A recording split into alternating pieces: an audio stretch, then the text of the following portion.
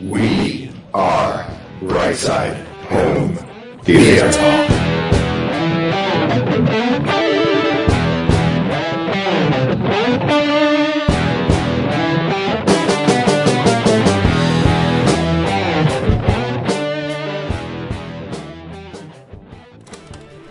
What are you laughing at?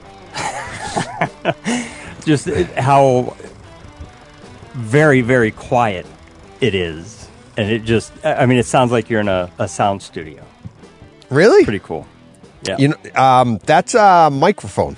It's mostly the microphone because, like, you have to be very close to it, and it enables you to do stuff like this with. I mean, that's a concrete wall right there, and then wooden door right there. I got obviously curtains in the back, and I'm talking right into a 55-inch television, right in front of me. I mean, that far away from me, right? So that's my monitor. So you got to imagine there's a lot of reflective sound in here, right? Yeah. But the microphone takes care of all that. Beautiful. So yeah. So that's, that's what helps. So how we been? Well, this Christmas, I worked on a project that got me hot and heavy on home theater again. Hot and heavy, but you already were, no? I mean, do you go, or are you like me? Do you go in waves? No. Last year, I emailed you. I said, DJ, talk me off the ledge, because I was so, I was despondent because I had a receiver that wasn't working properly. I sent it in to have it serviced, and they had it for ended up being like 9 months. Yep. Which, since I've heard other people, especially with Onkios, it's like 2 years they waited for their factory service.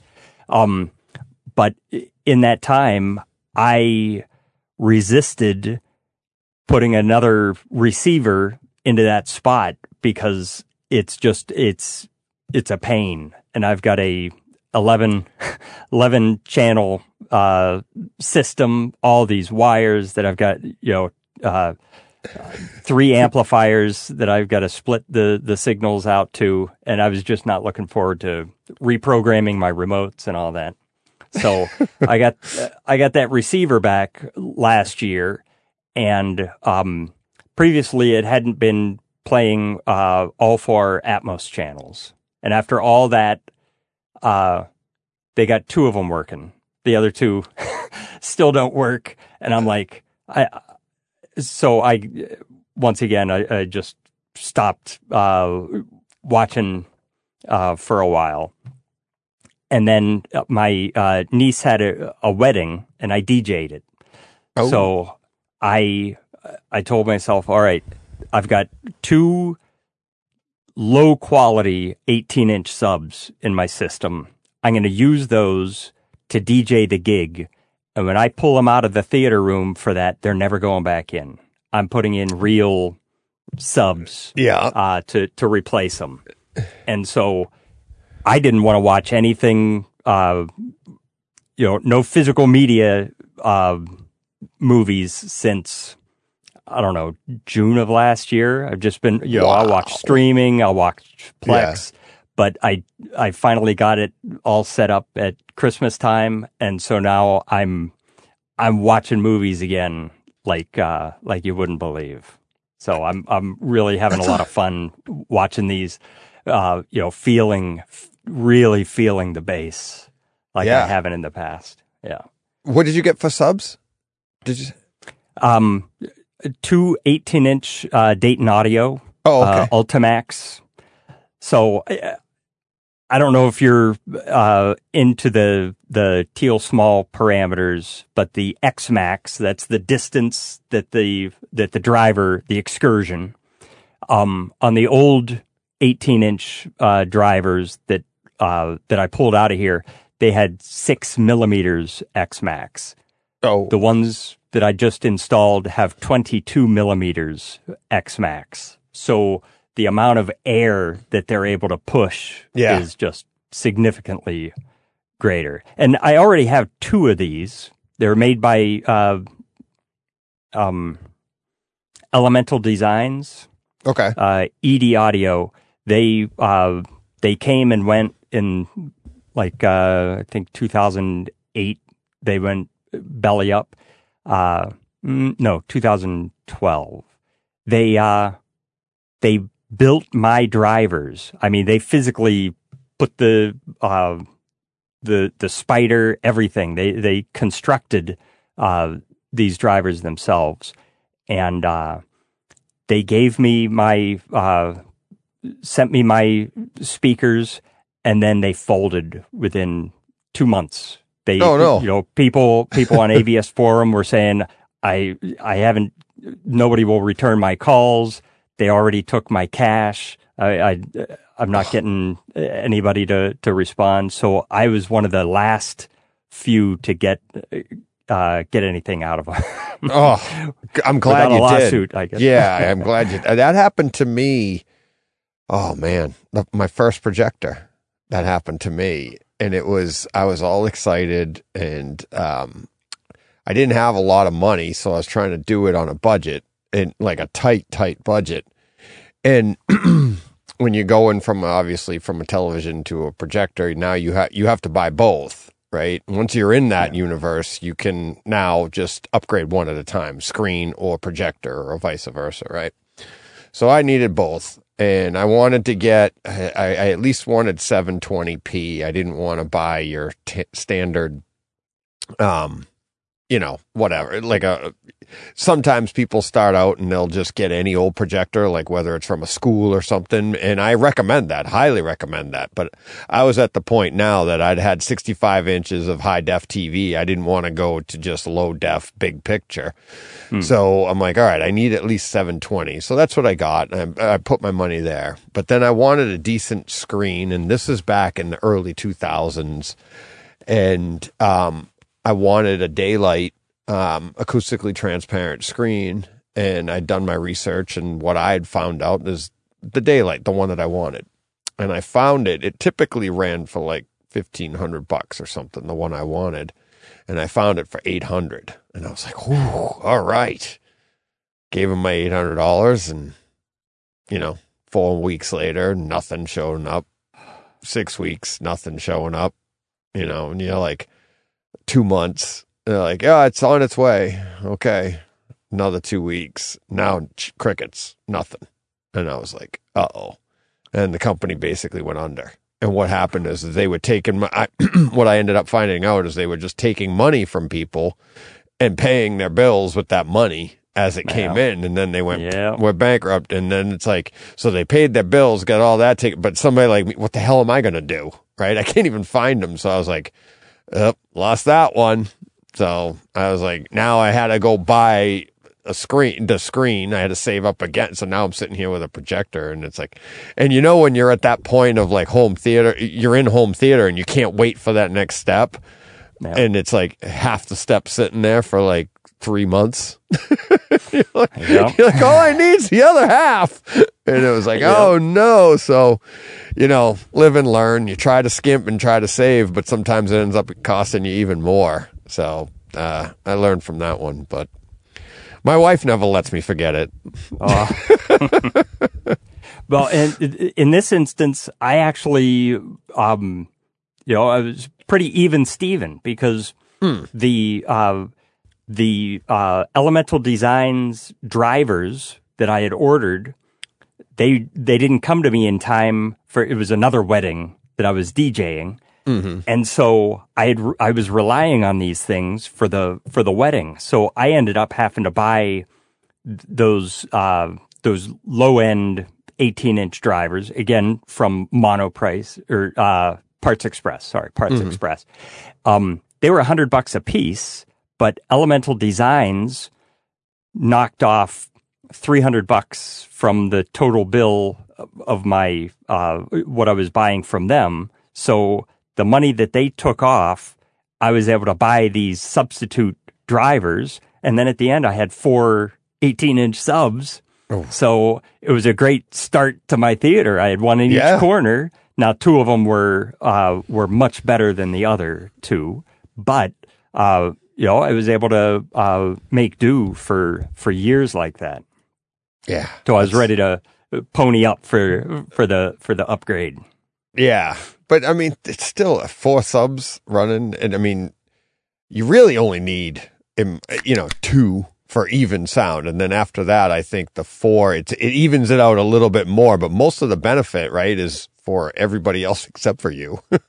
It's like evening it out for all the other listeners. It's like you literally could just get away just for yourself with one subwoofer. It just takes a lot longer to find the correct spot in the room and everything. So.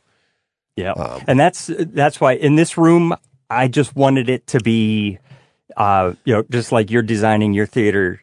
What is the ultimate design? Because you got a clean sheet of paper. When we came into this house, there was nothing in that portion of the basement. There's no. It uses a boiler for heat, and so I didn't even have ductwork to worry about. I was putting the equipment in a different room, so I don't have to worry about the equipment contributing to noise or heat. And so I just said, if I could do what I've learned, what I've heard on podcasts and on the forums for all these years, if I could make my perfect theater with the space and financial constraints that I've got, what would I do? And so I knew from the get-go I wanted a sub in every corner, because my first home theater, my second, my third, every theater I've ever put together had the bass was so inconsistent from seat to seat. I'd be in the theater room and I'd have lackluster bass. I go to the bathroom and it's booming in there like crazy. And so not just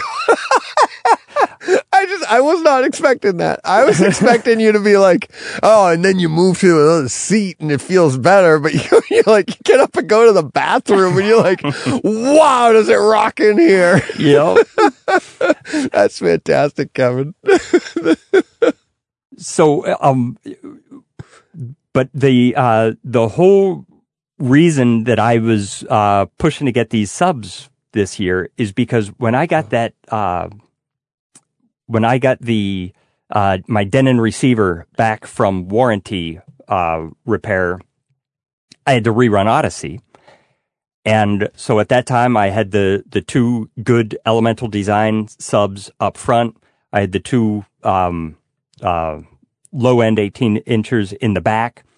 And when I ran the room correction, there was a distinct difference between the sound I heard coming out of the front and coming out of the rear subs.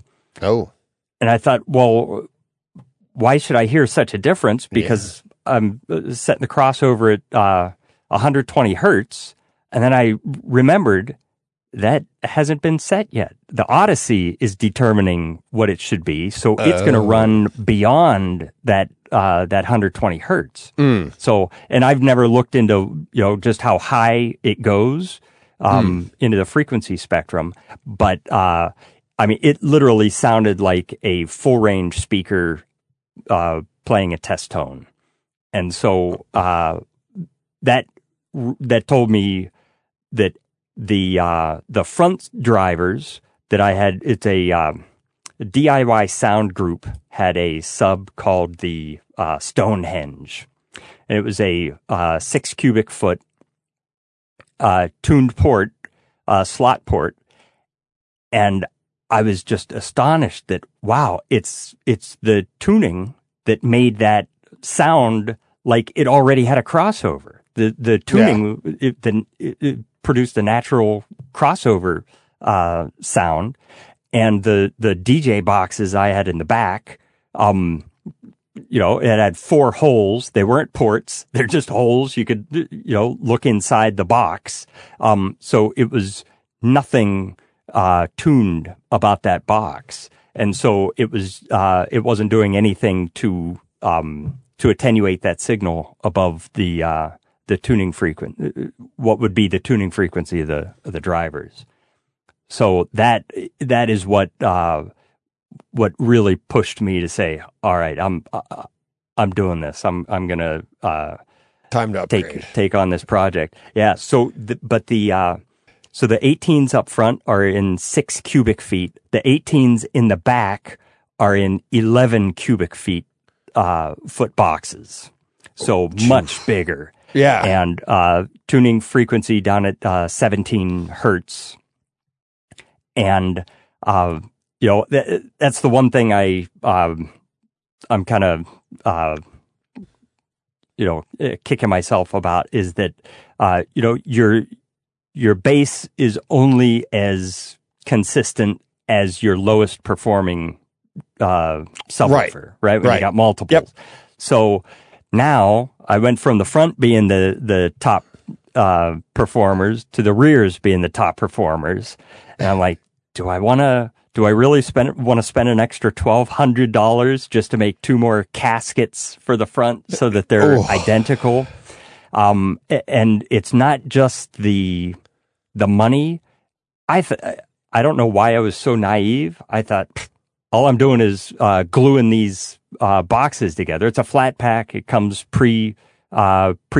All you have to do is put it together. But there are so many parts. The bracing. Each step, you've got to wait for it to dry before you go to the next step. And so it took me a good 5 days to do this project, plus all of the painting that I did, which with your profession, you could probably appreciate this. I decided I didn't want to buy any paint for this. I wanted to use paint I already had in the house.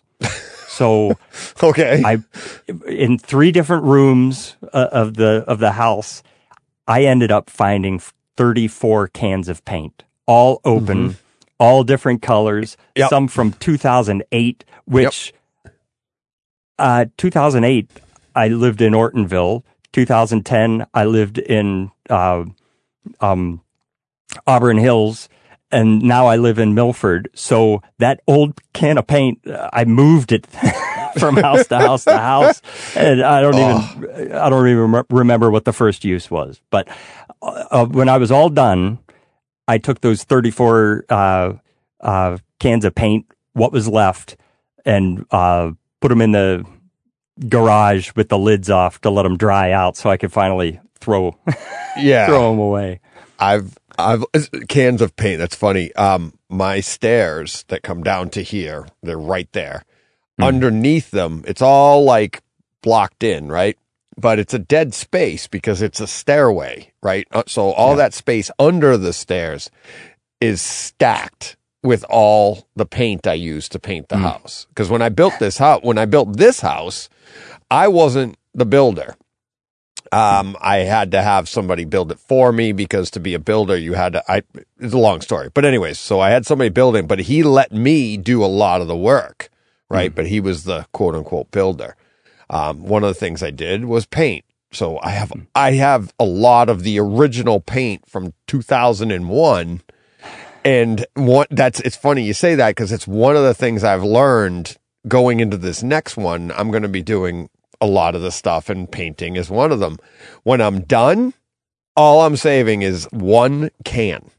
1 can. That's it. You just put that one, because everything, I don't care if I bought 5 cans and I only use 3. I'm like, give it away, do something, throw it out. It doesn't matter, because all it does is take up space, because you're never going to use it. And what you really need that 1 can for is years and years down the line, when if you do need to paint something and you open it up and it went bad, well, now at least I have the record of it. Here's the mix formula on the top, because that's what they do, because I've done that. And now here's how dumb I am now. I'll pull the can out. Oh, this color it's bad, right? So I'll go down to my Home Depot. Here's the color. They mix it back. I come home. I use it. I put both cans back underneath. Like, how dumb is that, right? But I'm a pack rat, right? But in the new one, no. Now I'm like, see ya. And that's what's nice about my setup here is everybody's like, oh, you're so generous. You're doing this for your son, blah, blah, blah. I'm like, screw that. He's getting all language. Yeah. Whoops. So, so it makes it easier leaving here, and he's just like me, so he understands, right? So when it's all over, like he'll be like, "Yeah, Dad, this is what Dad did. I got to clean all this up." But you should see his room. So, live and learn. But yeah, what you're saying about the subs for me, I'm definitely doing 4 subs. I can't wait to have that 4. But it's like I'm not expecting a noticeable improvement. I'm just expecting ease of use, right? Because now it's like you put your 4 subs in your 4 corners. Yeah, you paid double, extra, whatever. But what it is it's peace of mind. It's like, well, it can't get better than this. This is it, right? It's like, there's no better placement. There's no better anything. Let's just do that and you're done. It's a lot easier to manage. The problem I'm having now is I'm thinking of going with towers in the front on the left and the right. And if I do that, the width of my room is only going to be 14 feet and my speakers are going to be right to those corners pretty much. I'll have roughly 2 feet on either side of the screen. So that's, I'm going to build just similar to here. I'll have a platform for them to sit on because I'll be on the riser as the prime seating. So I'll have my speakers on the same size riser behind a false wall. But now there's no place in that corner. So what am I doing? I'm going to actually build them up in the ceiling. Ooh. Behind the wall, right? So it'll be like, I was actually going to go with cylinders. But now what I might do is I might go with the 2000s in the front because they're not as tall. So I could actually build the wall and the cubby for each one to go in right at the front top corners. And then at the back, put 2 cylinders on the floor behind a false wall in the back as well. Right. And then, I think that'll look cool too. Right. Like when go ahead. False wall for the rear. Yep. So what else is going to be behind that false wall? Well, my cylinders, the speakers. So the front and the rear are going to both have 2 feet of false wall. And then, the room is going to be framed in 6x6s. All the 6x6s are going to be stuffed 6 inches deep all the way around. Okay. Yeah. So the false wall will be another 2 feet away from that 6 inches. Okay, so I'll have 2 feet of placement for my speakers, for anything, and it'll all be speaker cloth. It'll look like my screen. My screen will be on that wall, but it'll look like it's just floating on black speaker cloth. Same situation in the rear. Okay. So basically you're just stuffing, filling in just everything in there. And then the speakers will be able to be placed pretty much any way you want to put them. I can put them on speakers, like the rears will be on speaker stands that I can adjust. As technology advances and we get more speakers or something, I can slide those around. If say we end up with 5 speakers across the rear or something silly like that, I'll have that option. My center channel, same thing. I'll probably put it on a nice speaker stand under the screen. Because the other option I want to do is I want to put hue lighting back there on each speaker. So that when people come in, it just looks normal, right? Like, where are the speakers? And you hit a button and all of a sudden they'll all light up. And you're like, oh, cool. There they are. And with the subs up in the top, that'll look kind of cool, Yeah. So yeah, it'll be fun. And it's for stuff like that, when you're building, it doesn't cost a lot extra. You got to build the room anyway, right? And so I got this space to work with and this is it. And at the end of the day, it's going to make it a lot easier. Placement of speakers, stuff like that. And, I can just slide stuff around and it still has a clean look. Yeah. I really, and it's funny because like I was saying about the paint, it's like everything in this new place, whether it's the theater or the rest, it's like we're simplifying the house. We're going to a much smaller house. So I need to simplify. I need to clean everything out. And I do. I like clean look. I hate clutter. And it's like my theater looks clean, but then if you go into my media closet, it's like it's like that old thing, like hold the door. I got, you're trying to get everything stuffed in there. And that's why I like Steve George. He's got his media closet's immaculate. That to me is just like, oh, that's so great. Because I want that too. I'm going to have that in the new place, but yeah, it's, I'm so excited for it. But like I said, I'm not expecting, a big upgrade. I'm expecting just fun building it and then just being able to sit down in it and do this stuff. Like just go through this all the way through and then to the day we open the theater and be like, but when I think about 4 speakers,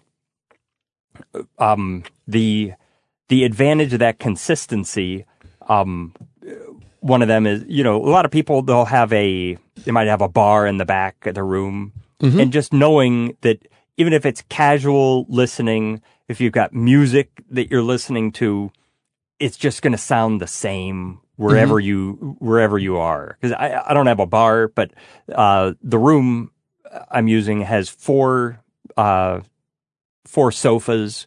It's got 2 recliners. It's got a table with chairs at it. So it's used for a lot of things besides just movies. So it's nice to, even if it's just on in the background, even though nobody else in the house cares, I will know. I'm listening to the most consistent and accurate that I can. Oh yeah, it's all for us.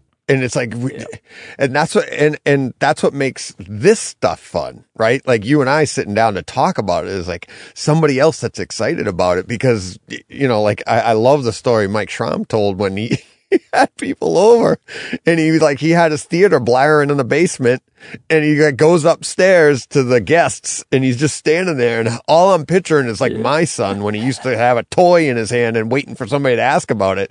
And there, I'm picturing Mike standing in his living room or his kitchen like, come on, somebody say something to me. Nobody cared.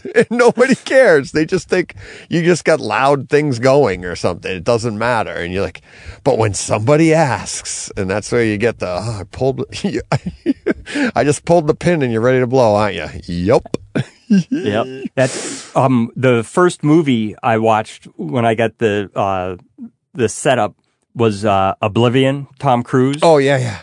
It was just on Netflix. But like 9 minutes in, these subs really came alive. Oh. And I backed it up, hit play, and ran upstairs. I was the only one in the house. And we've got a wood-burning stove. Yeah.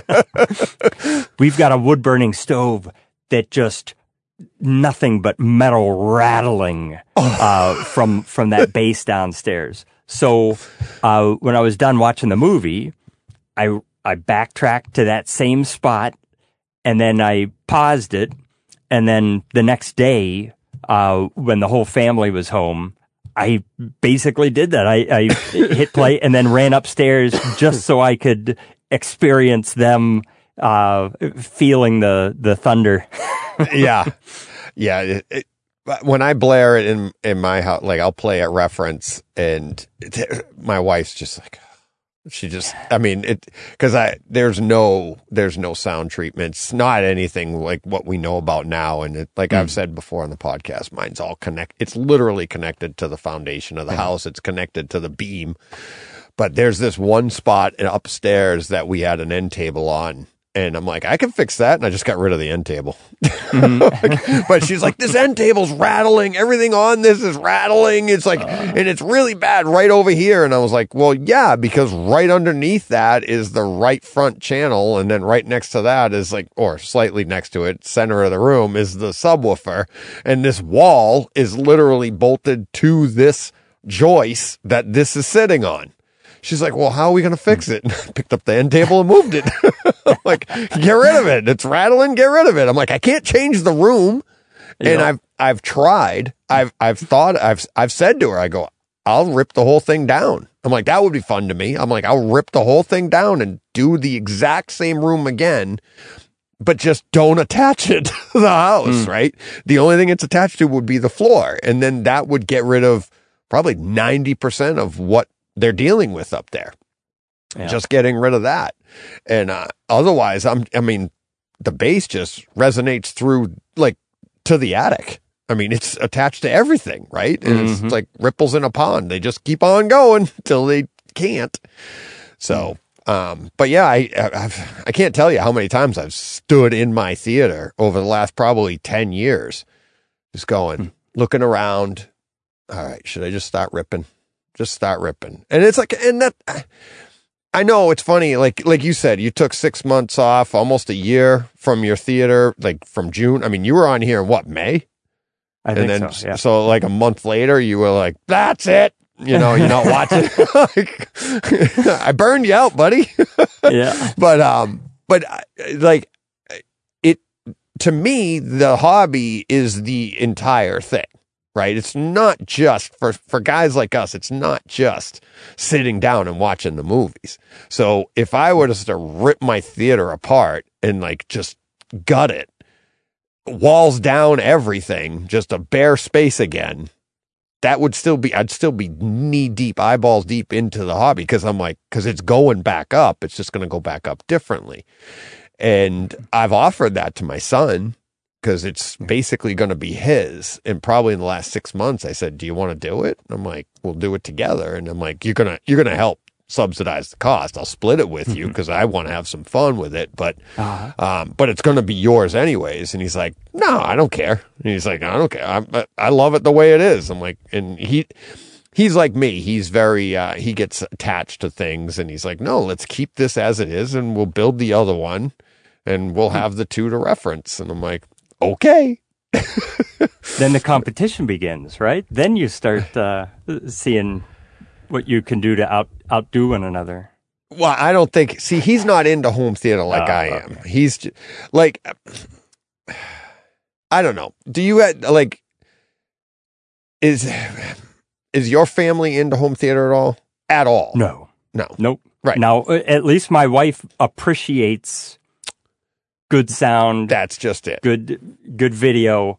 And she tells everybody that there is no movie theater she'd rather go to than our home theater, right? Which is high praise. That's a great way to put appreciates, right? And my family, I think, appreciates everything that they have. They really do. My son loves the theater. He plays more video games in there than he does watch shows. He just goes in, and it's like right now at night, he probably gets 90% of the evening viewing because I get it in the morning and I'll watch something before I go to work. When I get home, when he gets home, he goes down there, he comes home from work, has dinner, and then he's gone. And it's like, if I want to watch anything, it has to be after 9:30 because that's when he'll go to bed at like 9:00, but he'll have been playing video games for the last 2.5 hours. So I don't get it, right? But it's fine. We're sharing it back and forth, but he's all video games. If I know everybody in my family, my immediate family, if I wasn't into home theater, none of them would be, right? I mean, everybody listening is probably like, yep, that's everybody I know. Because we got into this. I mean, think about where we grew up, like where you grew up, Kevin. How many other people in your family are into this like you are? Right? I have none. Nope. None. And we came from nowhere, right? And that's why and Thanksgiving, when Lee was like, I want to get more people into this. We got to, show people this and get them into it. And I'm like, you can't because no amount of forcing. You can lead a horse to water, but you can't make them drink. It's like, you could just show, there you go. This is it. This is how you do it. We all came without being shown. We all came here because we just wanted this. There was something we wanted that we just didn't know, especially going back to the 80s, and was like, it didn't even exist. And then, stuff like that. So the depth that we are into this, you can't say, you want to get in here, buy a pass and you're in. No, it comes from inside, and you're just that's just who you are. My son's getting a theater. he just, he gets to inherit it, I guess, right? Mm-hmm. My daughter got married. She's building her house. Well, I say building. She's not. She bought a house and we're refurbishing it and some issues there. But she's got a nice space in her basement for a theater. And they both listen to this podcast now, which is pretty funny. Her and her husband. And Greg's like, he wants a theater. When he was a freshman in college and when they first met, Greg actually built a theater in a box for his dorm room, and he used it as a project. So in one of his classes, he had to do something, engineer or something, and he had already built this, so he used it. And he was like, it had a little projector on it. It had this, it had all the play, and he wanted to market it and everything. I mean, it's a great idea, but it's that line of thinking. So he's got the bug. So maybe I'll see how he goes. And cause I walked into their basement and I'm like, okay, we got a beam here. We got a wall here. And I'm like, we could put this, and they're like, where's the theater going to go? I go, I've already mapped it out.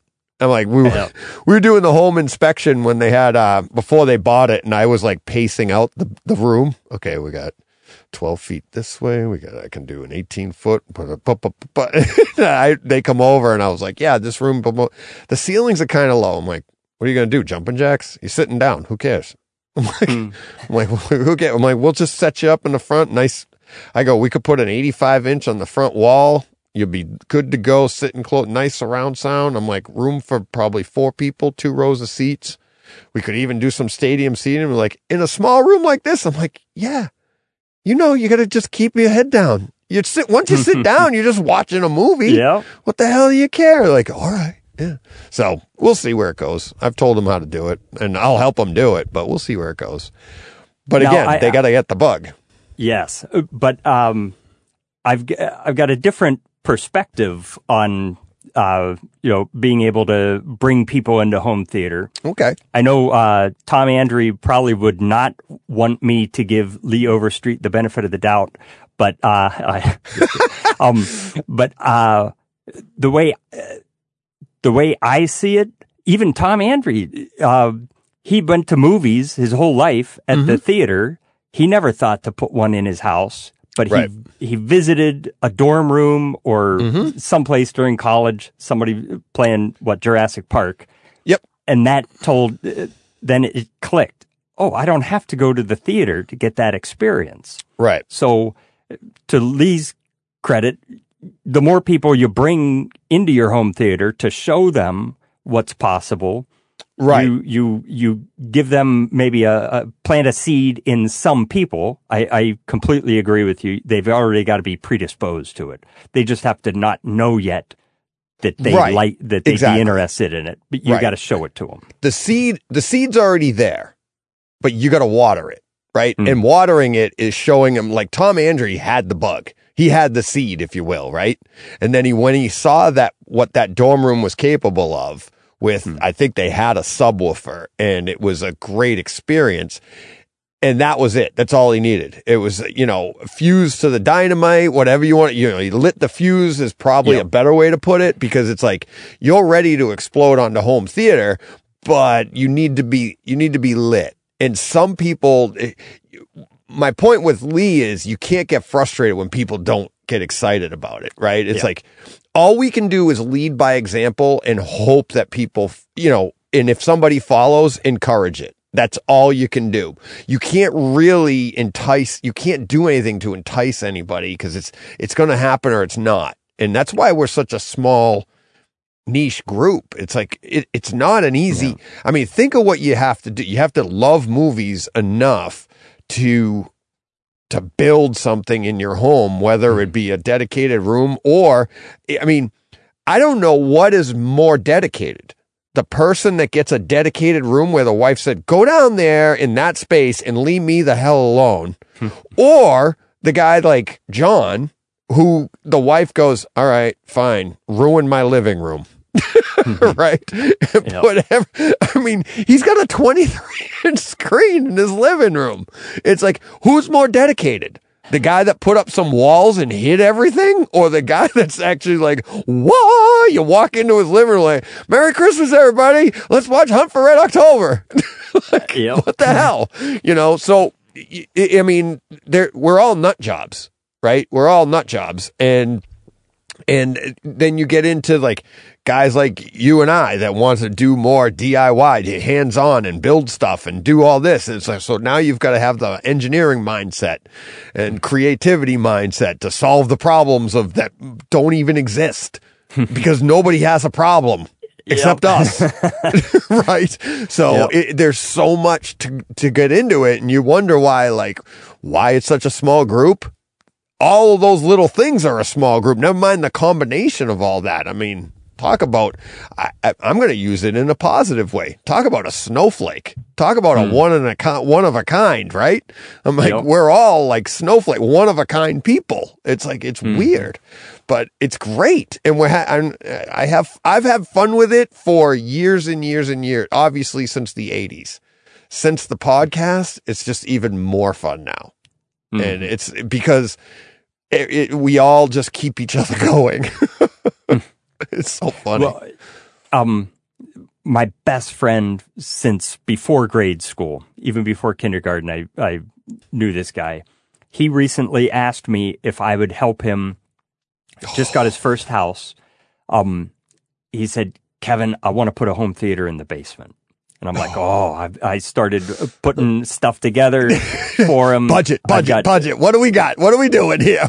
Yep. Well, I'm like, I've got all kinds of equipment. So I was like, I'm going to take care of the audio side of this thing. I've got a subwoofer, a receiver, speakers.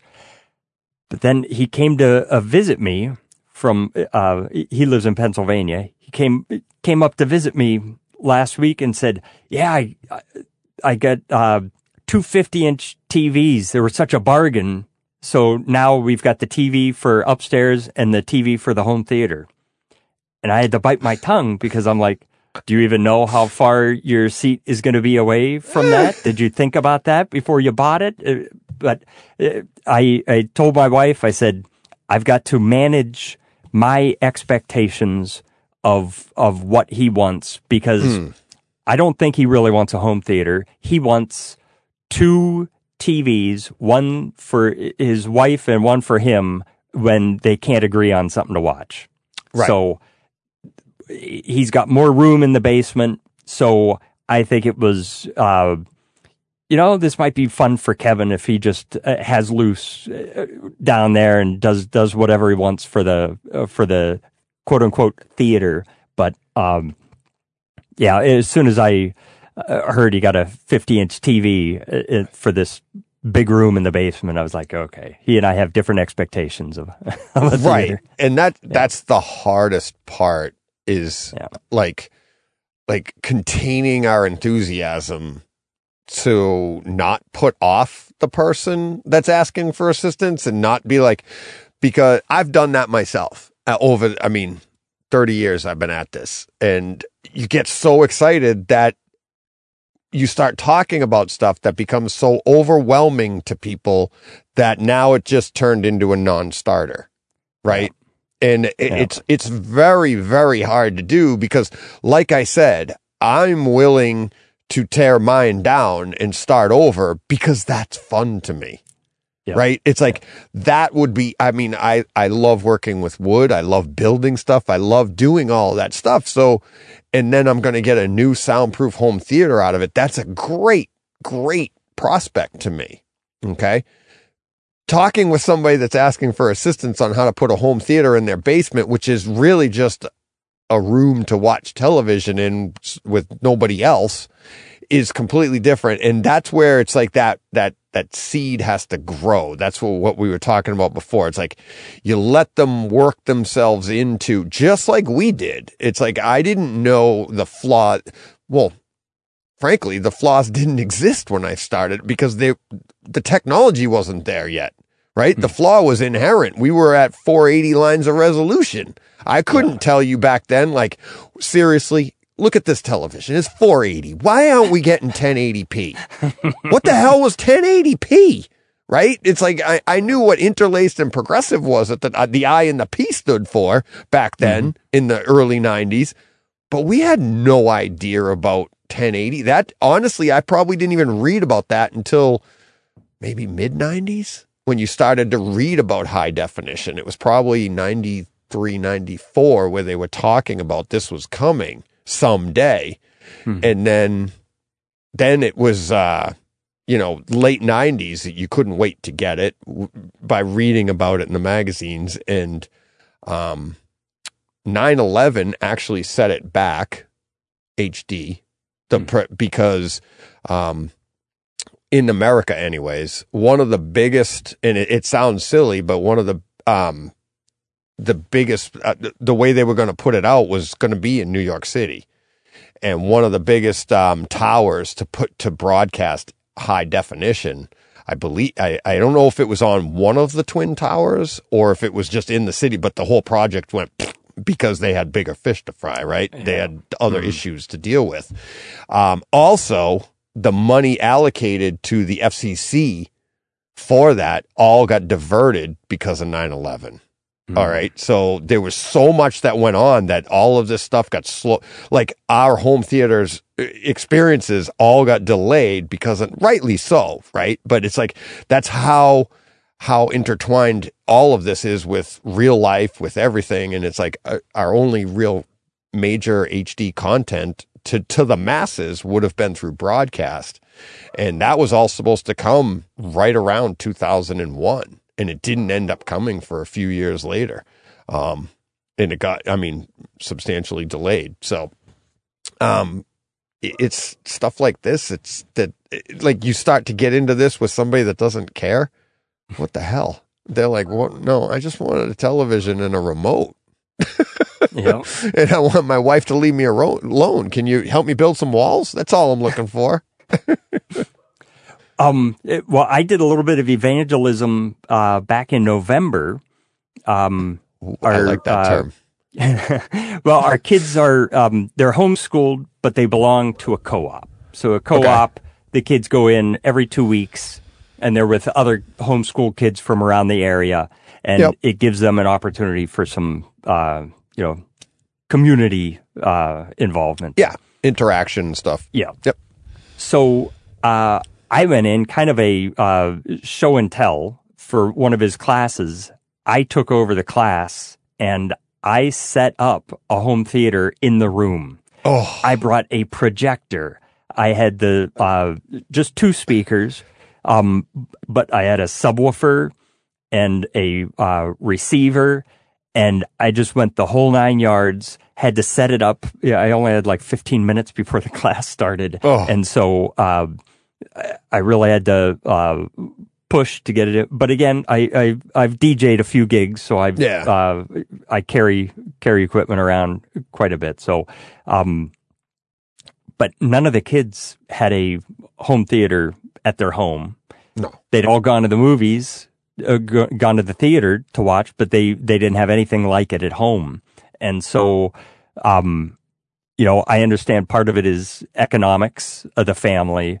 Part of it is just the interest level from their family. But I'm hoping that there was maybe 1 or 2 kids in that class that next time they go to the movies, they'll think about the experience they had in that class and say, hey, you know what? I could have this kind of experience anytime I want. I can hit pause and go to the bathroom when I want. So I noticed a couple of years ago that I'm the only one I know who cares about this stuff. And so that's when I really started thinking of ways that I could, kind of share this with other people. Yeah.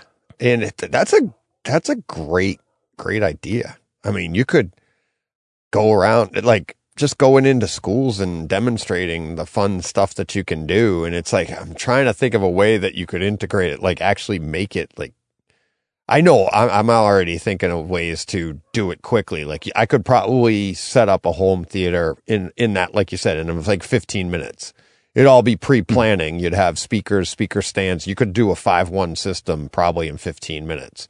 Right. You have your speaker wires already on a spool. You got speaker stands, but everything's already labeled. So it's just plug it in and then just go with the spool and everything would end right where it was supposed to end.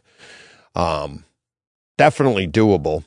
But how do you do that? How do you make it like, how do you make the educators, right? The school systems be like, why the hell do we want to demonstrate this for kids? And be like, oh, it shows creativity, shows technology, shows, hot movies and stuff. It's a fun thing to do, but there's a lot of problem solving that goes into this. And how do you make that appeal to the curriculum, right? Mm-hmm. And then what that could do is then you could actually be like, okay, well, now maybe that if you got one kid out of a school of 1,000 kids, it's like, okay, fine. It's like you go, even if you went to a high school, my wife teaches at a high school that's got like 1,800 kids. If you got one kid out of that, it's like, that's a lot of people when you go one out of every 1,800 in the country or something, right? And it's like, if you got one kid, that would be pretty cool. And I mean, everybody else would just find it interesting, but that's kind of how things work anyways. Right. And I mean, there's more to home theater than, like you said, it's like you can tell people like, look, you can pause it and you don't have to if you have to go to the bathroom, you can pause it. You don't miss anything. Those are all the benefits that we talk about after the fact. But really the benefits, I think, are the problem solving. It's an outlet for all of us, right? Because we like to do problem solving, or we liked, there's certain people like Steve George, and like, he's not the problem solver for this stuff. He just wants to sit down and enjoy movies. He wants to enjoy the art. He does like the technology part of it. Like, oh wow, my room went boom and all this. He loves that stuff, but he doesn't want to solve the problems. He wants somebody else to do that. And that's fine. There's that passion too. But the people like ourselves that have that same passion for that, but also want to hands-on, like, oh, even if I could have somebody build it for me, that's no fun to me. I want to do it, right? Yeah. It's like, since I've said I'm building a new house, I've had more people here, try this company, try this. I don't want a company to design my theater. These are great designers. These are great people. They do, and there's nothing wrong with that. But for me, it's the building of it. And it's like, whatever it is, but it'll be better like this. Not to me, it won't. It may actually technically be better, but it won't be mine. And it's like, when I sit down in my theater, I want what I want, right? So it's like, I mean, there's so many different aspects to it. And it's like, and that's what's so much fun about it to me. Yeah. For me, I can't imagine like using having a Crestron system installed, and then anything that goes wrong, you got to call Crestron to have that. I know. I mean, the turnkey for some people, it's, and, there's probably a level of reliability that Crestron system has that my system might be full of a lot more bugs, that I got to tinker with it more. But, like you say, knowing, I've got the wire to this speaker is running through the wall here, goes into the ceiling there. You know where everything is because you did it yourself. Yeah. And you're confident to rip into it because you know what you're doing. Exactly. And I'm really, really torn, honestly, on whether I go with a Control 4, a Crestron, or another, higher end remote company, automation company. Because I know, I do really want to have some of that interaction that I can get with the Kaleidoscape, where and I want some of that reliability now that I'm older. Maybe I don't want to tinker with that part of it, but I do. I do. I like doing the stuff that I do. Like, I love my Harmony remote. I'm like, what's better? Me buying another Harmony remote online, which, they're way expensive. They're on eBay and stuff, but they're still cheaper than buying a whole other system, like a Crestron system. But then, like you said, there's that reliability of the Crestron system. If my wife goes down, or my parents will be living with, if they go down, it's like, I don't have to worry about like, all right, do this, do that. So there is, but I'm honestly torn on it. And I don't, it's like, cause it's two pieces I'm trying to rationalize in my head. It's like, I love doing this. I could save some money, but I love and I love doing it, or I could spend a little extra and just make it so smooth for everybody. I don't know. It's a tough one. I've made a pretty drastic change in how I handle remote controls. Back in the late 90s, I got a all-for-one Home Producer 8. Thing handles 8 different devices. Each device had to be programmed individually, key by key. And it took forever. And you had to make sure which input you were on before you hit the buttons, because each button did 8 different things depending on which device you had selected.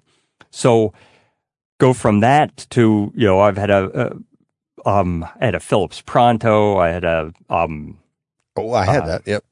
A Harmony low end 650. And then I found out about the side click. So I don't know if you've seen a side click before. It's just a little. Sounds familiar, yeah. It's about the size of a stick of gum, and it snaps onto your Apple TV remote, or they've got one that snaps onto your Okay, I know exactly what you're talking about. It makes your Apple remote more of just that remote. Yeah. Yep. Did you try that? They've got the Amazon Fire Stick. That's the one that I've got. Okay.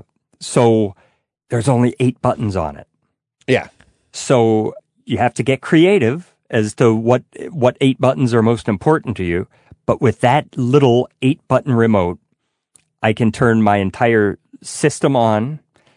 I can drop my 125-inch motorized screen, or I can turn on my 60-inch Pioneer Kuro plasma, because I've got them both up against that wall.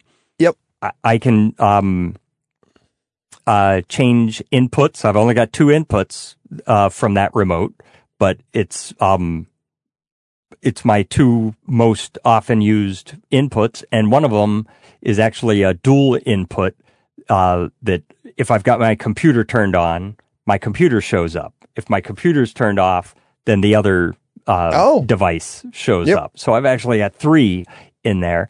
And then I've got an 8.5 by 11 sheet of paper that shows what each button does, so that if my wife or kids want to use the system and I'm not there, they all know exactly how to use that Fire Stick remote. So the rest of it is just those other 8 buttons. It does everything. Now I'm very intrigued, because I love that. I have in my theater, the one thing I do carry with, I have my Harmony, and I can use my Harmony for everything, including Apple, right? And it's like, but the one thing the Harmony remote doesn't do, it doesn't scroll the pages and scroll things on Apple like an Apple remote does, because you can slide your finger around, right?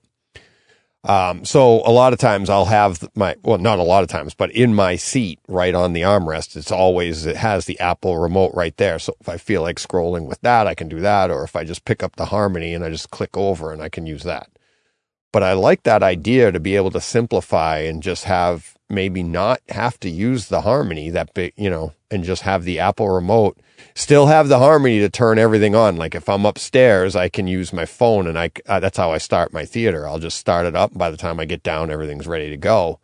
But do that. And then once I get there, have that side click on the remote and utilize that for everything. It'll control the volume, and it control this and that. And it's like, all I have to do, I hit a button and it'll go to that.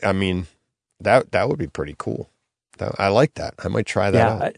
I was inspired by the, there was a trend, I don't know if they're still doing it, where they would have a full featured remote with a television, and then they'd have a really limited number of buttons on a secondary remote. All it does is turn it up, turn it on, volume up, down, channel up, down.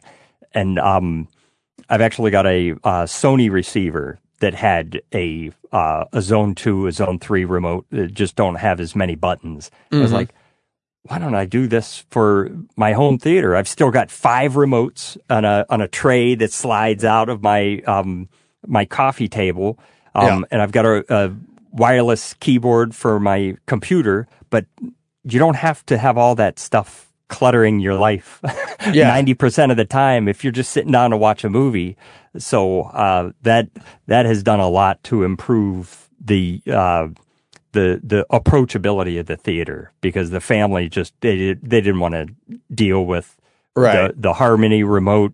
I mean, and I never really enjoyed the idea of using, what do they call it? Scenes, or, when The you press one macros? button and it does, Macros. the macros that they use, it's more activity driven, I think. Yeah.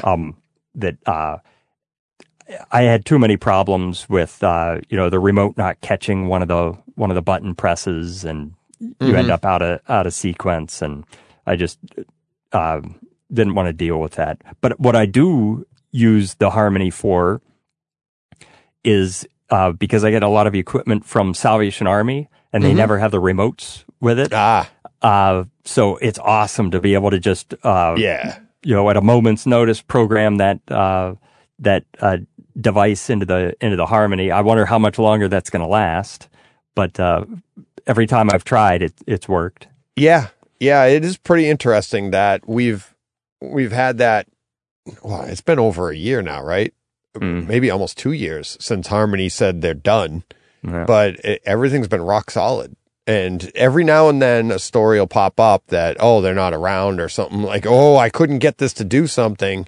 Most recently was like a couple months ago. A listener had that issue, and then he's like, this month, and I heard it on the podcast. I heard him talking about it, and I just called Ara right away. I just picked up the phone. I'm like, I'm listening to you right now. And no, I literally just did the night before. I had just done exactly what they were trying to do with my Harmony. So Ara and I went back and forth, and he goes, let me grab my remote. And it was like, and I could tell, I walked him through the steps, and he still couldn't do it.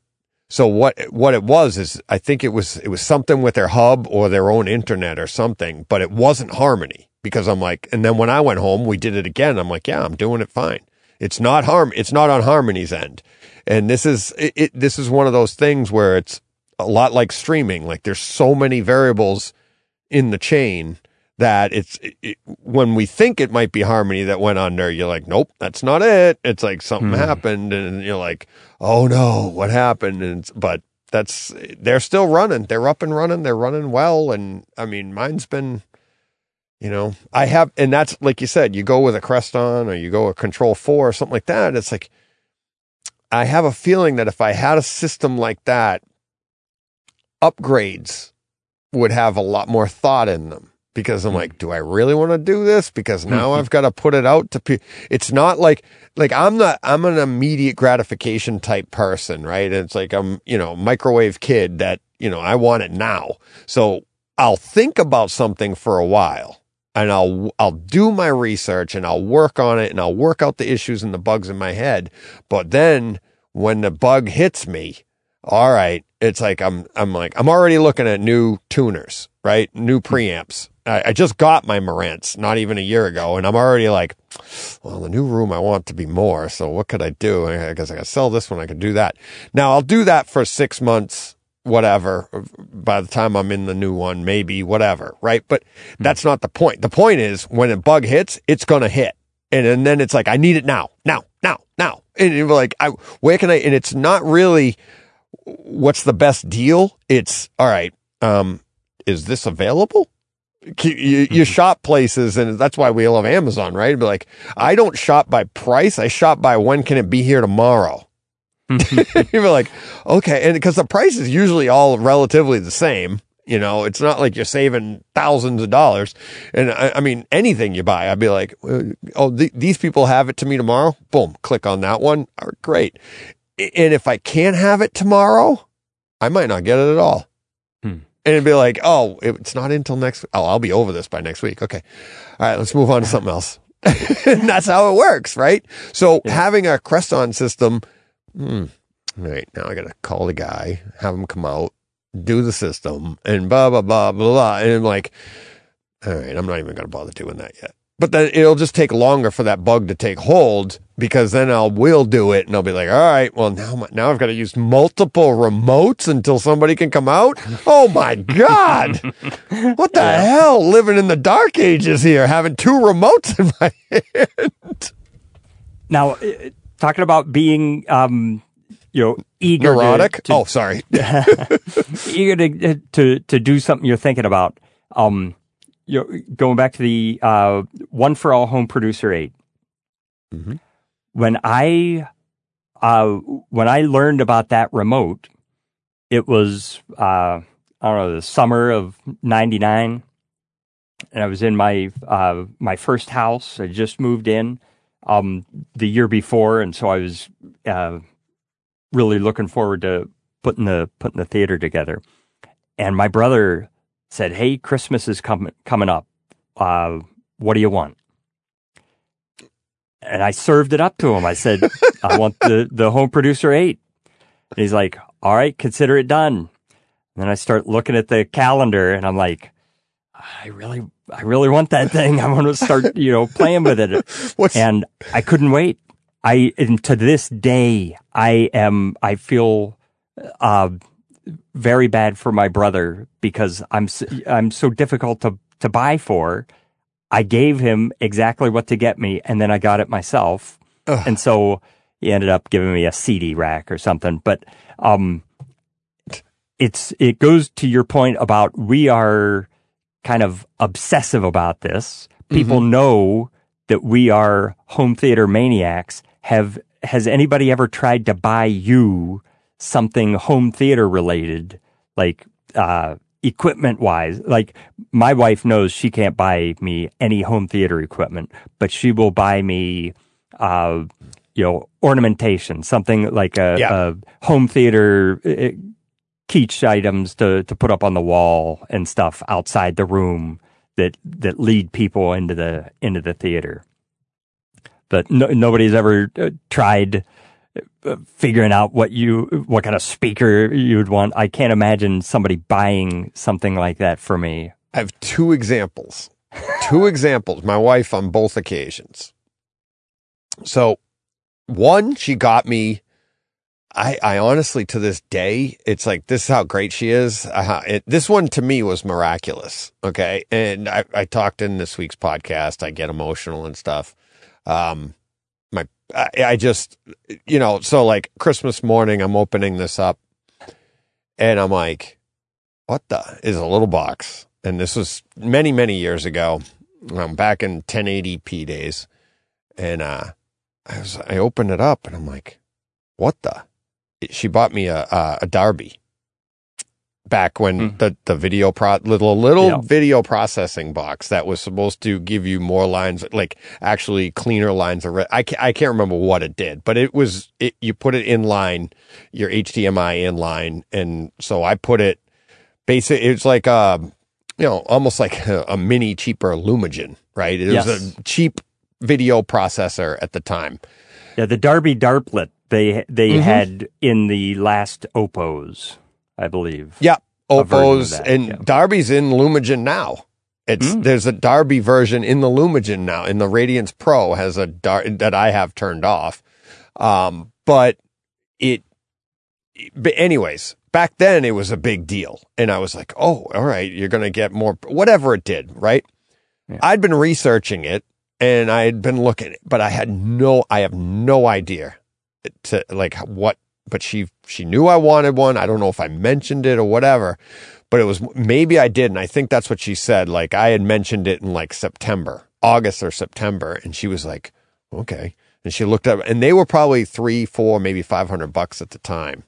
Cause it was fairly new technology or whatever. And I was just like, I got choked up. I was like, where the hell, like you thought about this? Where did this come from? How did you do that? And it was like, so that was one of those few things that was within her price range that, cause a lot of and she knew I wanted it and I hadn't gotten it. Right. The most recent one, she just kind of like, she got a little sneaky. And I'd been shopping for new speakers. I had written to AV Rant. I was thinking of upgrading my speakers. This was probably 4 years ago, maybe 3 years ago. And actually, I think it was during the podcast. So it was probably the Christmas of my first Christmas of the podcast. So maybe 2019. And she'd gone into my Amazon, which is our Amazon account. Right. And she looked at the shopping cart and, save for later stuff. And she'd gone through there and she'd seen the 3 speakers are sitting there. And then she actually, and I'd been watching them. They were the NHTs that I have now, and I'd been watching them, and she saw them refurbished, used, blah, blah, blah. They're each roughly $500-600, whatever, new. But she ended up getting them because I went back into them. I'm like, what did you pay for this? I'm like, because Christmas morning, I'm opening up 3 giant boxes. I'm like, what the hell is this? Right. Giant as in like for Christmas, you know, she usually doesn't get me big speakers and stuff. So I was like, what the hell? And I opened them up. I'm like, well, now I know what I'm doing Christmas morning. And I was like, but yeah, she'd gone in the cart and just like click, click, click and bought them and gave them to me for Christmas. So there you go. But that's about the only way you can really do that kind of thing for us, right? It's like you actually literally have to just rob their cart. Yep. Yeah. And for me, I'll think about something for months. I'll say, I'm really interested in this. I like it, but I ruminate on it. I just think about it, and maybe something else comes out, or I see somebody's review that I trust, and I'm no longer interested in it. So my wife can't say, well, you said you were interested in this. I saw, all the materials you'd, downloaded the spec sheet and everything. That means nothing. I'm constantly investigating, different things that I can do to tweak the system. Oh yeah. It's always changing. Your opinion on things is changing. It's like, that's why it's so hard to get, I'll give you another one. It's not really, it's kind of home theater. It was the podcasting. She'd heard me talking about the Rodecaster Pro for a long time. And then one day I went out and bought one, and she was so disappointed because she's like, and I think I was talking about it because it showed up in, was that WandaVision? I think it was WandaVision it showed up in. And did you watch WandaVision at all? No. Did you see? Okay. Well, in the early scenes, they show like when they go, like she takes over a town or whatever, but the military sets up their camp right outside the town, okay, to deal with this. And they go in and they got monitors on, and it's supposed to look all high tech. And one of the things they had was a Rodecaster Pro. It's a podcasting studio, a mobile podcasting studio, right? But it was sitting there on the desk, and it's supposed to look, because it's got some shiny buttons, it's got some levers on it, or slides on it, and colored buttons, so it kind of looks techy. And they had it sitting there, and I'm like, and all podcasters were like, what are they, podcasters? The military podcasting or whatever? But it just looked techy, so they had it in there. So I was telling my wife about it because she was watching that show with me, and I said to her, I'm like, that's a Rodecaster Pro. I've been researching that, right? So sure enough, months later, I buy one. And she was like, I was going to get you that for Christmas. And I'm like, after a couple of days with the thing, I was like, it's a good thing you didn't, because it doesn't work for me. And it's like, and they're great products. I'm not sponsored by Rodecaster or anything. I know people that use them and they love them, but for my setup here and the way I have to talk to John and multiple people and bringing stuff in and hearing sounds, I couldn't get it to work for me. And it's probably more about my stupidity than it is about the product itself, but I ended up just packing it up, and it was like $700. So it's not a cheap piece. That everything's running smooth for me now. Supposedly that makes it simpler, but I was just like, I'm done. They came out with a 2, and another thing is in my head right now. I'm like, maybe I could simplify everything again, try again. And it's like, it's really learning. It's just learning about it. And I just couldn't. So I just sent it back, and it got too frustrating, but that was one she dodged, right? Because if she had bought me that, I would have worked even harder, and it would have been frustrating. And she was like, I'm glad I didn't get it for you, because I would have caused you frustration. Yeah. So, yeah. Well, I had, I don't podcast, so right. I don't have any particular equipment, but I do have a Bluetooth headset that I use for work. And something happened to the microphone on it earlier this week. So I tried a different set of headphones, and that was coming through very softly. So leading up to this day, I was like, holy smokes, I gotta put something together. So these are V-Moda headphones that I've got hardwired to a Blue Yeti microphone. So it looks like I went all out, but it's because it was my last option to be able to talk to you today. No, I mean, you sound fantastic. And you bought those headphones specific for today? No. I've had them. I've had them for a while. Yeah. Oh, okay. As a matter of fact, I don't know how familiar you are with V-Moda, but these are my customized DJ headphones. They've got my initials on it. Oh, nice. That's awesome. Yeah, right on. That's awesome. Yeah. That is really cool. Yeah. So you're plugged right into the Yeti, right? Correct. Yep. Not into the computer, you're plugged right into the Yeti. The Yeti is hooked into the computer via USB. Correct. So the Yeti is controlling that. Plus I've got a Logitech camera that's got its own audio. You know, all these things are struggling to win, right? Yes. When I plug them in, my computer says, all right, which one of these things do you want to be the audio, to be the video? Oh, so yeah. You got to configure it. Yeah, that's so funny. Because I know I get that all the time. People jump on here and they're like, they'll be like, how do I sound? Like you're across the room. I don't know why. Hang on a second. And it's like, but they're right there yelling into the microphone, and I'm like, you're connected to this. And we all go through it. And Ara does it. I mean, when Ara and I get on, it'll be like, okay, hang on. And like, let me see. All right, you got to go in here. And it's like, what do I look for? I'm like, I don't know. What do you have for a computer? But it's like, yeah, they're all struggling. And like I said, before we started, I actually sent you the link, and I'm like, oh crap. Right after I sent Kevin the link, my computer literally crashed. It just shut down. And I'm like, oh no. So, all right, get the thing running again. But what's kind of cool about that app, about Riverside, is like, I could send you out the link. Well, that's permanent. Now, when I get the thing back up and running, well, there you are. You're just sitting there like, wait a minute. He sent it to me. Why am I the only one here? Right. But I mean, we don't lose connection with each other, you know, and the way I record now too is if this shuts down on my end while we're in the middle of it, I just have to start back up and get a new recording. I put them together. If you shut down right now, I'm recording. All I have to do is crop it, because I just keep recording. And that used to happen to John and I all the time. We would start, when John and I started recording, we would start at 10 o'clock at night because of our schedules, and we'd record for a couple hours. And what was funny is we'd record till like midnight.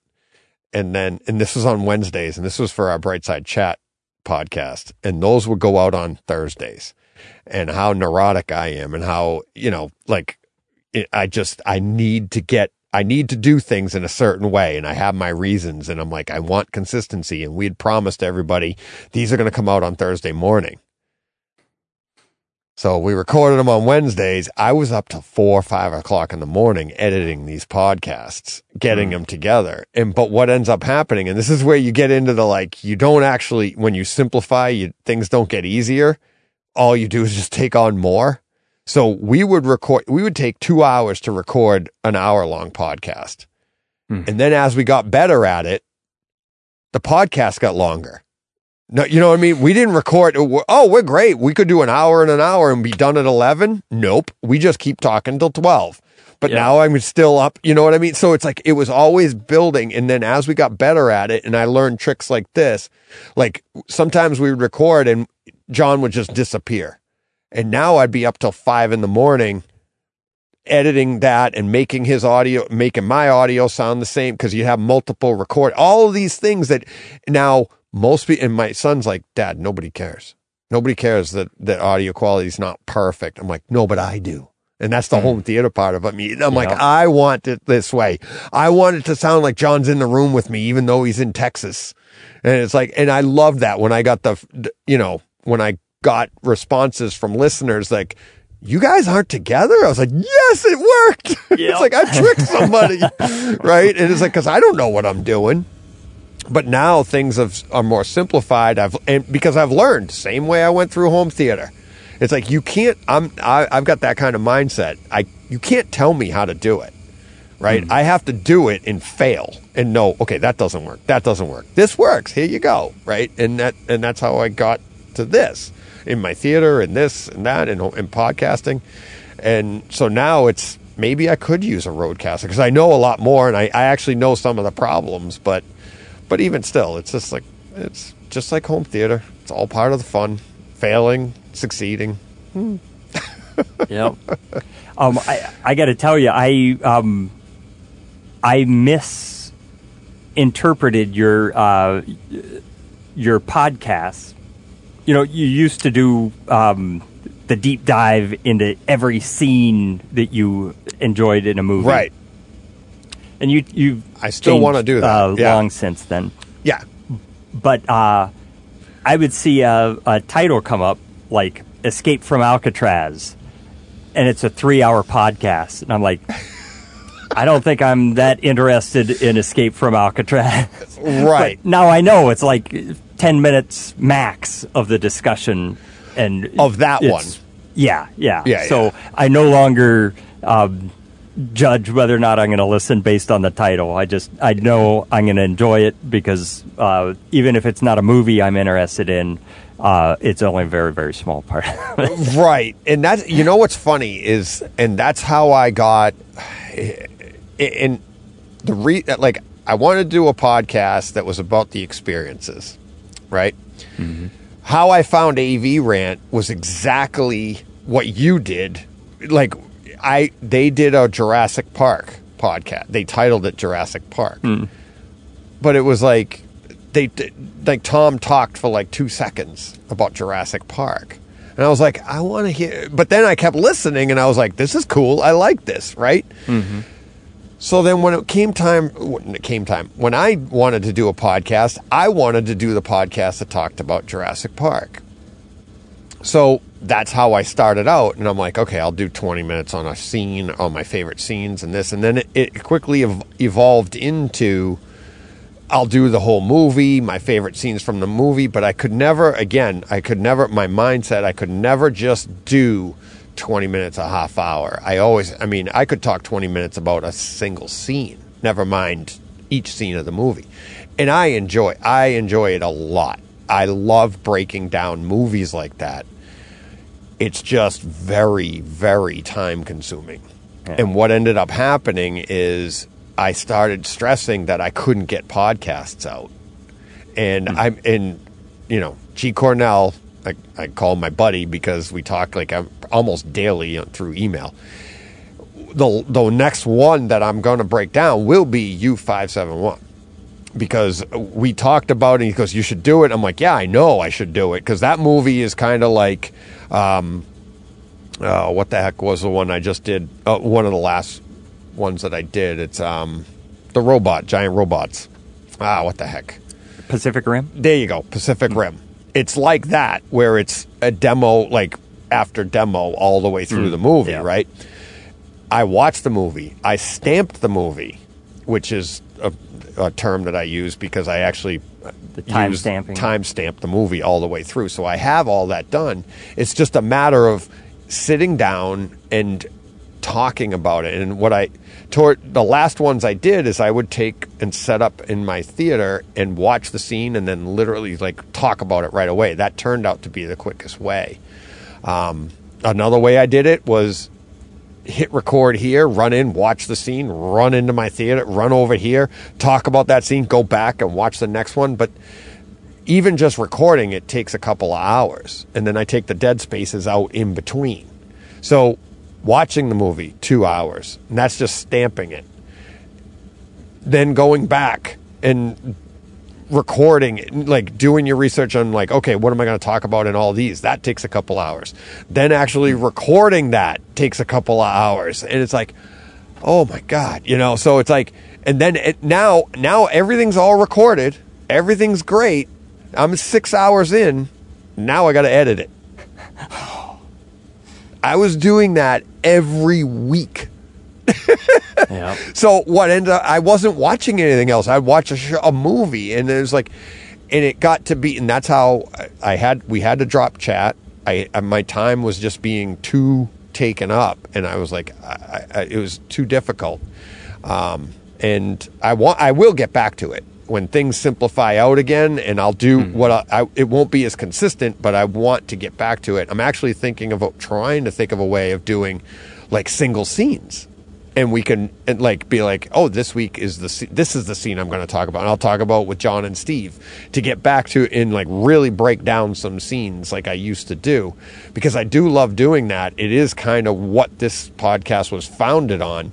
But like anything else, things have to evolve. And I appreciate all the listeners for hanging on. I've had a few people drop out, I've had a few people, this isn't what I signed up for. I literally got that. And I'm like, all right, sorry, but I wish I could keep doing stuff like that, but I have other things to do, you know, and I got to get that. And that's what, but I'm loving this. I'm to be able to do what I sit down with John and Steve every week and be relaxed. Like the stress I used to have to go and sit down with John and do chat. And then the stress my wife knew, like, how am I going to, what movie do I want to do? And like, I was so stressed that I'd sit down and watch a movie and be like, I didn't even like that. But now what do I do? That was the movie I was going to do. And it's like, not that I didn't like the movie, but I wasn't jazzed up about it to be able to, I can't fake this, right? I don't sit down here and go, oh my God, Mary Poppins, you got to get to the 10-minute and 54-second mark of Mary Poppins. And when that umbrella opens, oh my God, your room opens up. I can't do that. That is like, that was me being fake. I can't do that for a movie, especially for all, like, so I am me. This is what I do. And it's like, so what's funny is like, if you ever meet me in real life and we start talking, be like, holy crap, that is who he is. My friends deal with this all the time. They're like, why are you so excited about this? Whatever I'm talking, but I get this way. So if I sit down and I watch a movie to break it down and I don't feel that, I'm like, now what the hell? I just wasted 2 hours of my week and I got to think of something else to do and I don't have it. What am I going to do? And it's Tuesday. I got 8 hours to get this done. I got 8 hours of work ahead of me and I've only got 3 days to do it. So this is a lot more relaxing and fun to get to. And it's like on Tuesdays, I just come home from work, join up with them and hit record and talk about what we did all week. And I'm loving it. And I'm glad the listeners that stayed on are enjoying it. Well, you know, what is interesting about the scene by scene reviews that you would do, movies are subjective. And so the thing about a show that just talks about the equipment and setting things up, it's avoiding that kind of the nuances. Yeah. You don't have to worry about whether the person likes this movie or that. This is all about the equipment and setting it up. It's the technical side of it. And as soon as you get into reviewing a movie, now, at least on some level, the audience has to decide if they agree with you about something that's subjective. Right. Now, there are two movies in particular that I remember that you gave great reviews to on a home theater level, and I can't get past it. It has to be an interesting movie to me. Right. Otherwise, I just cannot get into it. But yet, I still enjoy listening to a review of a movie that I don't like. It's crazy because it's because I love home theater. Right. And so what you're bringing out is a scene, and I just imagine, what that scene is like, and I ignore whatever potential bad writing might be involved. Yeah. Well, and that's, I mean, that's what I like about home. That's one of the things I like about home theater. And one of the reasons John and I even came up with Brightside, like the idea of it, like the two of us spitballing, like, what can we call this? And I was like, well, we're kind of just trying to put the bright side on everything, because I'm like, why don't we just call it Brightside, right? Because people were like poo-pooing stuff that you're like, what? Like, but it's just so much fun. Let's just have the fun with the movies, right? It doesn't always have to be about great writing, like, you know, like Transformers and stuff, especially in the home theater side of it, or comic book movies and stuff. We just have so much fun with it. And you're right. It's like when you review a movie, like, okay, well, this has great writing. And to me, a lot of that stuff, like you said, it's subjective, it's this and that. But I see it because of the internet. Obviously, I'm on it. This is what I do. But I see a lot more people, when they review movies, to me, everybody's all of a sudden Siskel and Ebert, right? They want to be Siskel and Ebert. And that's fine, because I want to be Brent Butterworth. I want to be the guy that talks about movies in a way it's not necessarily about the movie. I want to talk about the home theater part of it. You can leave everything else to people. Now, Steve likes to talk about the movies, which I think it's a great addition to the show, because he does get into some of that stuff. And Steve's gotten responses that people like that. They're all right. Hey, so you're getting a mix of everything.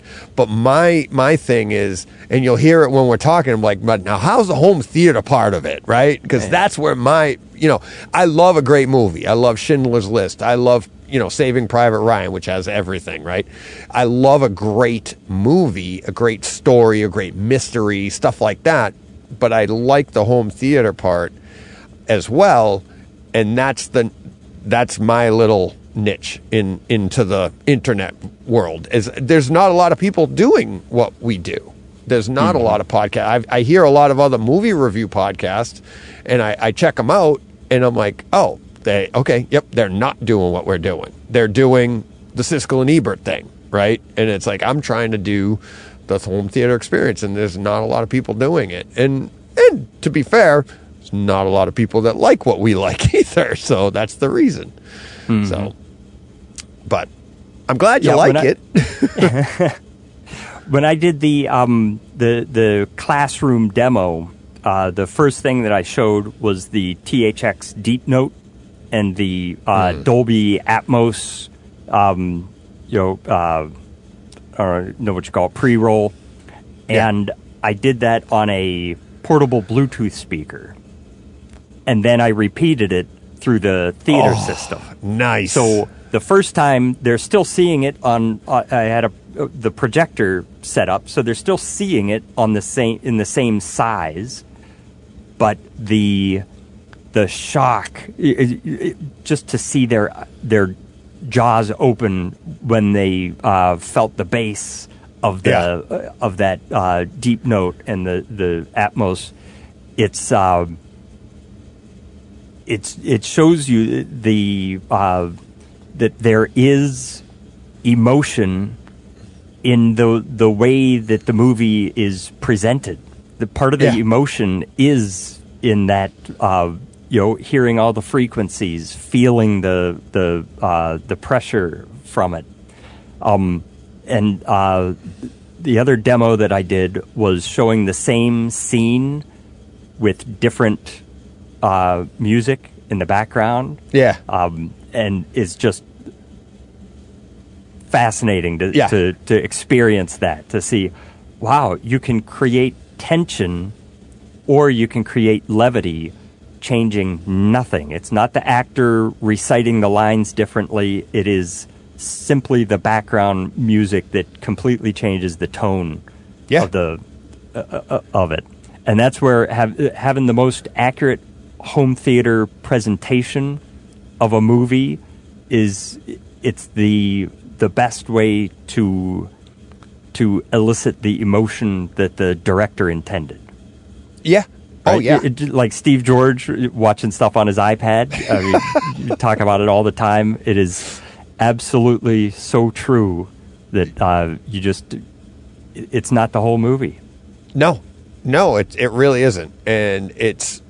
I mean, we get a lot of mileage out of that. That was Yes. and it was a fantastic movie to get a lot of mileage. It was Lucy of all movies, right? Because that's the perfect example of you really need the full system to enjoy that movie. Because the story, if you're just watching that, it's like like, oh, okay, yeah, her brain is whatever. This is ridiculous. You can say, this was dumb. It's about the brain being smarter, and I should have left my brain at the door. Blah blah blah blah. Right?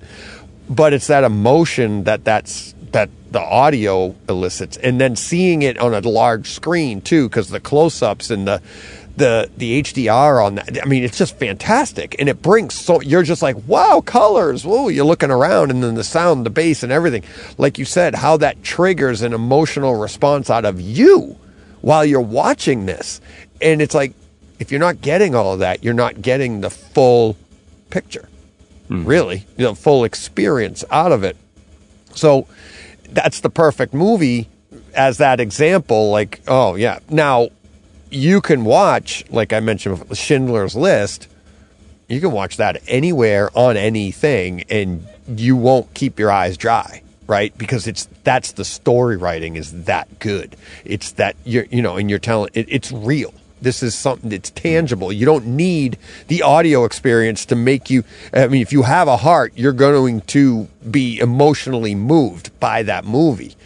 But there are some, the movie, and then you go, like I said, Saving Private Ryan. That's another one where you can watch that anywhere and but it's just going to be that much more emotional when it gets enhanced in a home theater where you get that full surround sound, and it's like you're on the beach, or later scenes and there's a gunfight and bullets are ricocheting around you when they're fighting in the streets, and like Black Hawk Down. Black Hawk Down is a little closer to.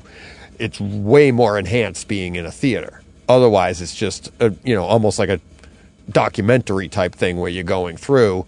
It's a good story, but you really, that's a epic home theater experience. So this always leads me into that. That's why I say, like, I think sound is 70%, because it can manipulate so much emotion out of you and if you don't have it, you're missing. So I just feel like you're missing so much of the movie and the experience that it's. But it's a fun debate. I love listening to people like, well, you need both. Yes, I know. Yeah. I know. I didn't say eliminate one. I said, like, which do you think is the most important if you had to pick? Well, I think they're equal. Well, see, you just didn't pick. I'm asking you to pick. And it's like, nobody, if sound, to me, sound's 70%, but we live for years with silent movies. Watch a movie with no sound. And that's a different aspect. Just like color and black and white. It's like there's a different way of shooting if you're shooting in color or you're shooting in black and white, and you can utilize that medium. I actually like black and white. I like how that can manipulate you a little bit more than I think color, because we get too hung up on all those details. And then the other, the actual story and the depth of the scene can actually be brought out in black and white, and now you're enjoying the sound even more, where color can be distracting from all of that. Doesn't mean I don't like color movies, but yeah, and not only color, but with the enhanced resolution that we have today, you can see textures that you didn't used to be able to see, a tweed jacket or that kind of thing. And I think you could argue that as you see more and more detail, it can actually be distracting from the story. Whereas if the sound is more and more realistic, it doesn't distract from it. Well, I would now, all right, I can argue in the other direction too. So in both cases, okay, so it depends on what the artist is doing with the technology. Okay. Just like in any art, it's, you could call it, like, if we're going to simplify it down to a simple artist, it's like paint, brush, canvas, that's the most simplistic way. And it's like, if you get a better, smoother canvas, you can do, you can add more detail, right? So like when you paint on a canvas, if it's not as tightly woven, it's harder to get details because you got bumps and then bleeds and stuff. But if you get more tight, you get a tighter weave, like closer to like a silk, right? You can get more details. So that's where you're talking about your pixels. Which is better? Depends on what kind of art you're trying to create. Right? Yeah, true. Yeah. So it's a different way of, I mean, there are masterpieces done on, potato sacks, as opposed to like, oh, just because it's got better resolution doesn't mean it's going to be better or worse. You can do the same thing when you're looking at the picture. Like you said, we get so much detail now. And I just talked about this. I don't know if it was this week or last week, but we get so much detail now that you can have two people talking, and the way they move the focus of the camera puts you in the scene. But you're like, wait a minute, that guy's just slightly out of focus now because you were looking at him while he was talking. You could see the pores on his face. But now the person he's talking to is that person's slightly behind him or off center, whatever. And like the focus shifts to that person. So now this person is slightly out, just ever so slightly out of focus that, 10 years ago, they're both always in focus. It's that tight. Right. But it's manipulating your eyes around. It's a way to get the viewer to move their eyes across the screen. Right. So, and that, which creates interaction, which is nice about a big screen. If you never have to move your head, you're not involved. You're like, if you're just sitting standard, that's another issue. Same with sound. You can have such realistic sound that it's so distracting. Right. And you're like, oh my God, there's too much going on. But if you take that same sound and you put a little ding, and what was that? And then later on in the movie, you go ding, and then you find out there's a character that makes that noise, whatever it is. But you can use that, but it can go either way. It's really in the, the tools are there. It's what the artist is doing with those tools to manipulate those emotions out of you. You see what I mean? So. Yep. I just think, in my opinion, there's way more, you get way more reaction out of the sound because, and again, like I said about the color is distracting. We take our sight for granted. So when you see something, you go, yeah, I've seen that before. Okay. And it's, so you're watching a movie, you're like, yeah, okay, I see that. Okay, great. But sound to us, I think, I've had this discussion with people and they're like, they say smell. Smell is the most triggering memory. Smells are the most, no, they're not. Do you know, like every time, like, and I say this all the time and I've had multiple arguments, debates with people. I'm like, your eyesight is the most triggering memory. They're like, no, it's not. I go, who am I? You're DJ. How do you know that? Because when you saw me, you said that's DJ. But we do it we take it so for granted. You look, what kind of car is that? Toyota Tercel. How do you know that? That car doesn't even exist anymore. But it just drove by and you know what it is. It's like, why did you just duck? Because you were going to slap me in the face. How did you know to do that? Because being slapped in the face hurts and I saw your hand coming. I saw it. You didn't smell my hand coming. I smelled a right cross. Yeah. Right. But it's the rarity of the smell. Like you walk in a room and go, smells like my third grade class. Right. And it's that's not the most, you just used your smell as a memory. It triggered a memory from when you were a kid, but your eyes are doing it 24/7. You fall asleep, you have dreams. How did you remember that? Because the smell? No, your memory, your eyesight, you're like, oh, I saw this or whatever. It go, eyes, ears, nose, taste, maybe. Probably taste comes before smell even. But you know what I mean? It's like, that's the most, to me, that's the most triggering is your eyesight. So we take that for granted, but then your hearing, you're like, that can hit emotion after emotion after emotion because we don't take that as much for granted. So that's why I give that in a movie the edge over picture, So yeah, just one man's opinion.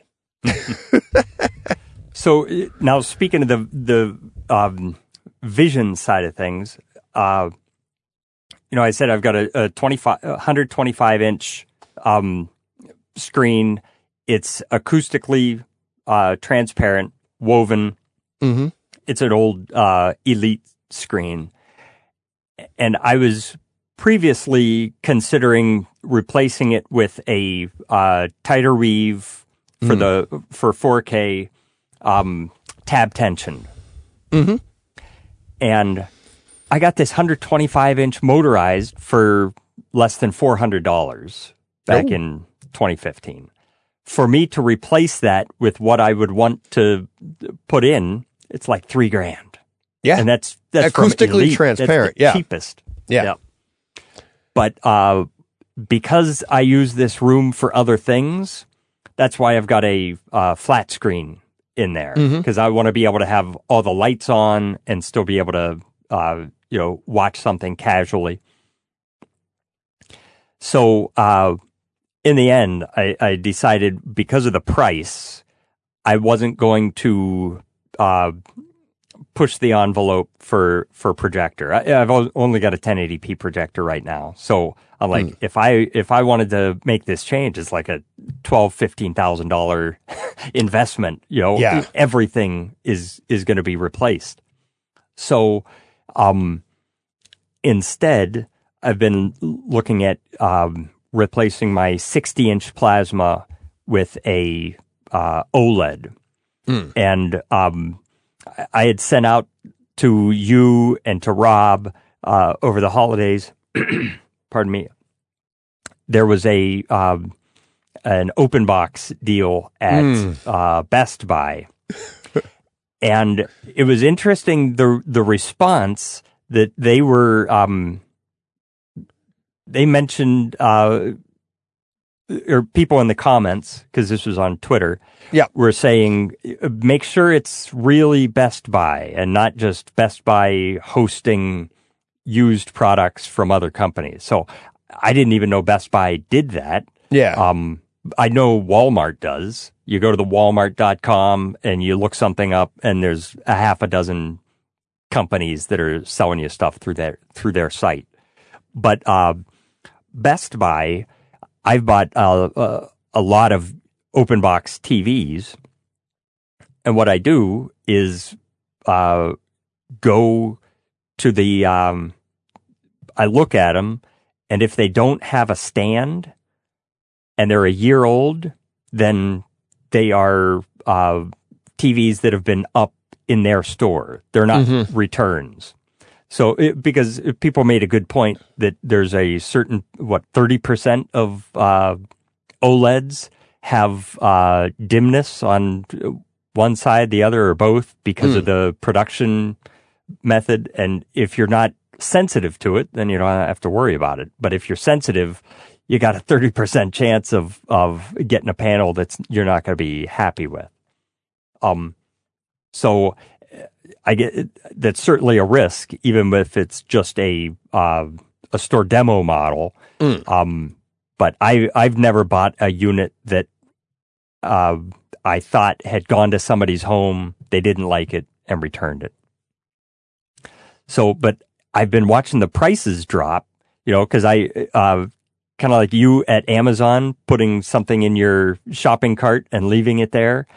I'll put a TV in my shopping cart at Best Buy, and I'll just watch it.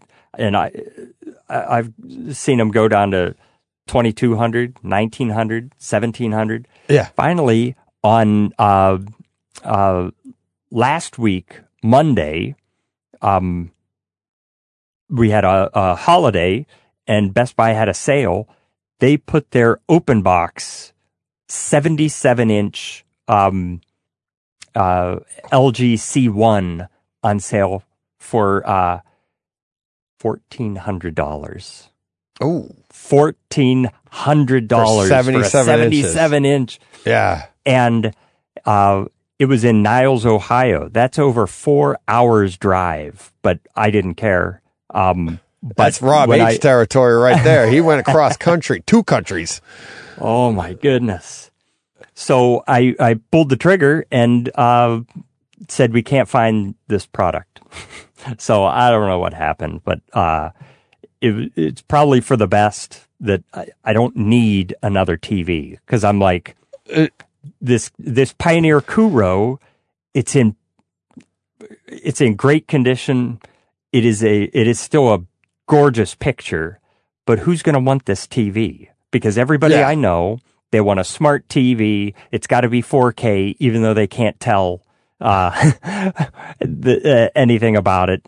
And so anybody's going to turn their nose up at this TV. So I'm going to be moving this out to my garage just to be able to, 'cause I actually have a 58-inch Samsung out in the garage mounted to the wall. So this will be edging that one out. But I had gotten that Samsung for free from a buddy of mine who does custom installs. There was what do you call it? Sparkles in the picture, HDMI related. It's on all channels though. So his client didn't want it, and my buddy's got more TVs per room than anybody I know. He didn't need another free TV, so he gave it to me, and I've had it up in there. So I could replace that with this Pioneer Kuro just for the it's a museum piece. It's something to talk about. That it was the top of the line in its day, and I was just so happy I was able to get my hands on one of them back in 2008. Oh yeah, that was top of the line back then. That was like, I mean, you must have paid pretty penny for that, no? It was a $6,000 TV. I paid $2,400. Open box. Nice. There you go. Hey. So yeah. I've been doing it a while. I've yet to hear somebody buying an open box OLED with success. That's how rare it is. And like almost every guy that was over my house from my hockey team, I think almost every one of them has an OLED now. After being in my theater, which doesn't have an OLED, but they all got that little bit of a home theater bug, right? And they all call me. My latest buddy, John, my latest one, this was like a month or so, 2 months ago maybe. He texts me and he's like, Deej, about the home theater thing. And he's like, what kind of TV should I get? And he was looking at some like, LEDs or whatever, something lower than an OLED. Mm-hmm. And then, so I told him, I'm like, okay, look at these here. I go, this is what you're going for. What did you have? But I always ask, what did you have before? What are you looking for? Why do you want a new TV? If it's just bigger picture or, because if they don't care about quality, I'm not going to push them in a direction of like, get this, right? Mm-hmm. So then I said, so John's like, well, I think this is my budget here, right? And his budget was around $2,000 or something roughly. So I always I know me and everybody I've talked to, it's like, all right, $2,000. So if I find something for $2,500, they'll buy it, right? Because there's always that buffer. They're not telling you the truth when they say $2,000. And I'm not a salesman by any stretch of the imagination. I just know how I think. I'm like, all right, it's that close. I might as well do it. So I'm like, oh, look at these. I'll look at $1,500 to $2,500. But he did want something around 77 inches, something like that. And long story short, he gets back to me. He goes, what do you know about OLEDs? And I was like, well, that's the best you can do. That's all I said. And I was like, I didn't want to tell you. I was like, because you weren't mentioning quality. And he goes, these look pretty nice, and I'm like, well, yeah. I go, you really can't go wrong. I'm like, the LGs outdo the Sonys a little bit, but you're not going to notice the difference. I'm like, it's a technical thing, but they're fantastic. I'm like, you're going to feel like it's 3D. And he's like, all right. So he starts shopping open box. Now I'm only telling you that this is what happens almost every single time. Oh, actually, not almost every single time they try an open box. He's like, I got an open box here that's like just within his budget, which is like $2,500. And he's like, it was like a 77, whatever it was. It was a big one. Mm-hmm. And they all come back with a bad pixel, or they come at, and now, because now the bug is in there. Now this looks great. And it's probably a couple of days. And I'll ask John this week what it was. It might've been a couple, and he goes, this thing's annoying me in the corner. Cause now you care. Right? Before you didn't care. You just wanted some, but now he's knowing like 1 pixel's out or whatever it is.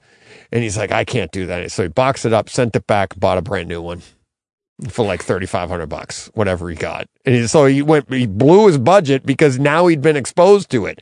That's happened with every single guy. Yep. Every single guy. And I think 6 of them were in my room. And now I think almost every single one of them have an OLED now. Another one, the guy that runs my team, he texted me Christmas morning a picture and he goes, I got it. How do I connect this? Because he wanted surround sound. And he had heard, like I had told him, I'm like, oh, Sonos has a good system now. I'm like, if you have the money, and he does, I'm like, this is what you got. I'm like, you could set up a nice system with Sonos. Simple, right? Because he's in a living room theater. He sends me a pic. I go, he goes, I can't figure out how to connect my Sonos speaker to get the surround sound. I'm like, can you send me a picture of the speaker? And it's a Sonos One. Just a one, which is like, that's not for surround sound. You can't connect those to televisions. And I just laughed. I was like, sorry. No, save that. Buy yourself another one of those and then get this. And I sent him the Arc or the Beam. And he goes, what's the difference? I go, one's like half the money, the Beam. And I'm like, the Arc is going to give you Atmos. It's going to do it. It's going to interpret that. And he goes, well, what do I do with this one? I go, you buy another one and you put them at the back of the room and you'll have full surround sound with either of those.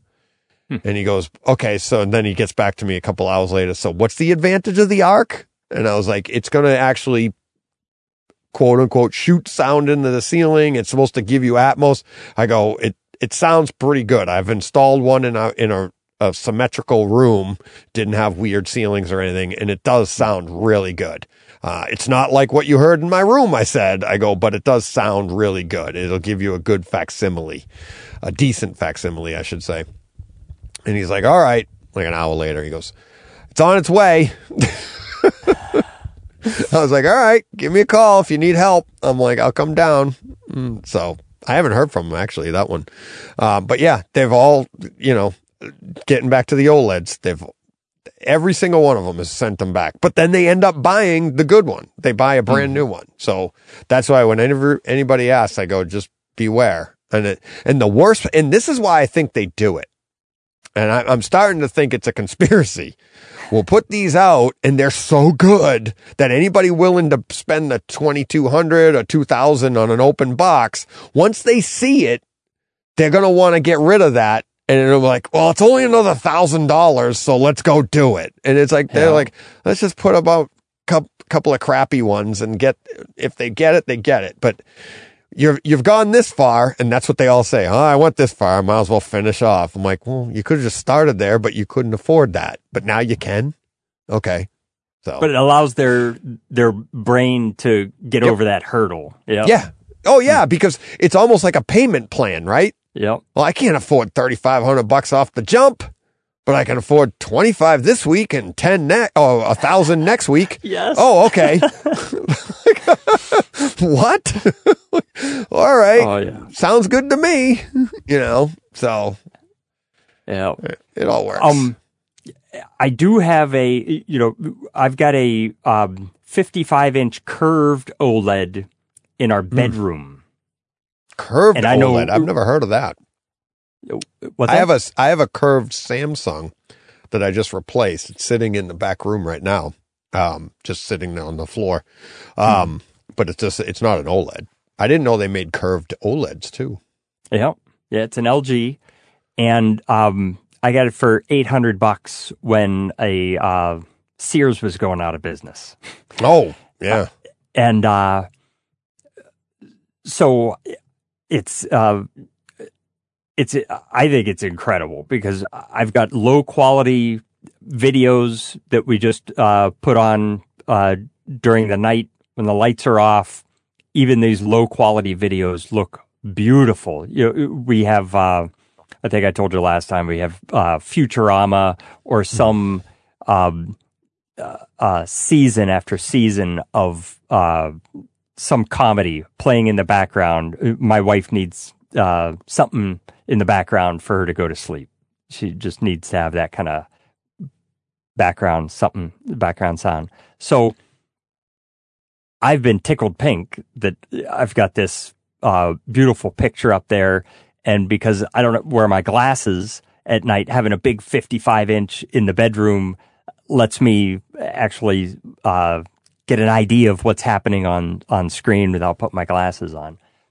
But when I tried to buy that OLED last week, and I wasn't able to make the purchase, my wife said, "What you need to do is replace that TV in our bedroom because the glare is terrible. I can't watch it during the day if I've got the light on, because we've got a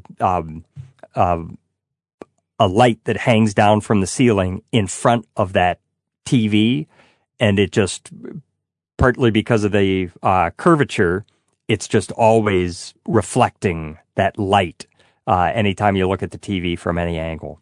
So she had never said this to me before.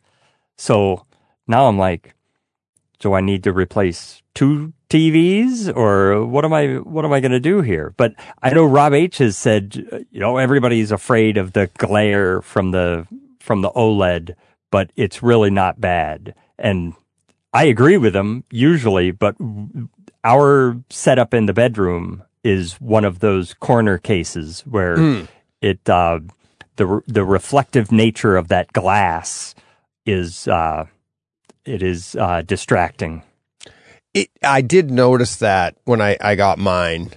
For some reason, the reason it's so distracting is because the black levels are so good, right? And yep. I mean, it makes it to the point that my dogs see themselves in my OLED now that they didn't before. Like, I had a curved Samsung, I think it's LCD or whatever, but it's not very, it wasn't very good. I mean, it was decent. It's, 4K, had HDR, all that, but the OLED is just so much better that, yeah, you're right. I mean, the reflective quality of that screen, when you get those deep black levels, the dogs are like seeing things in it, and you're like, they're barking at it or growling or whatever.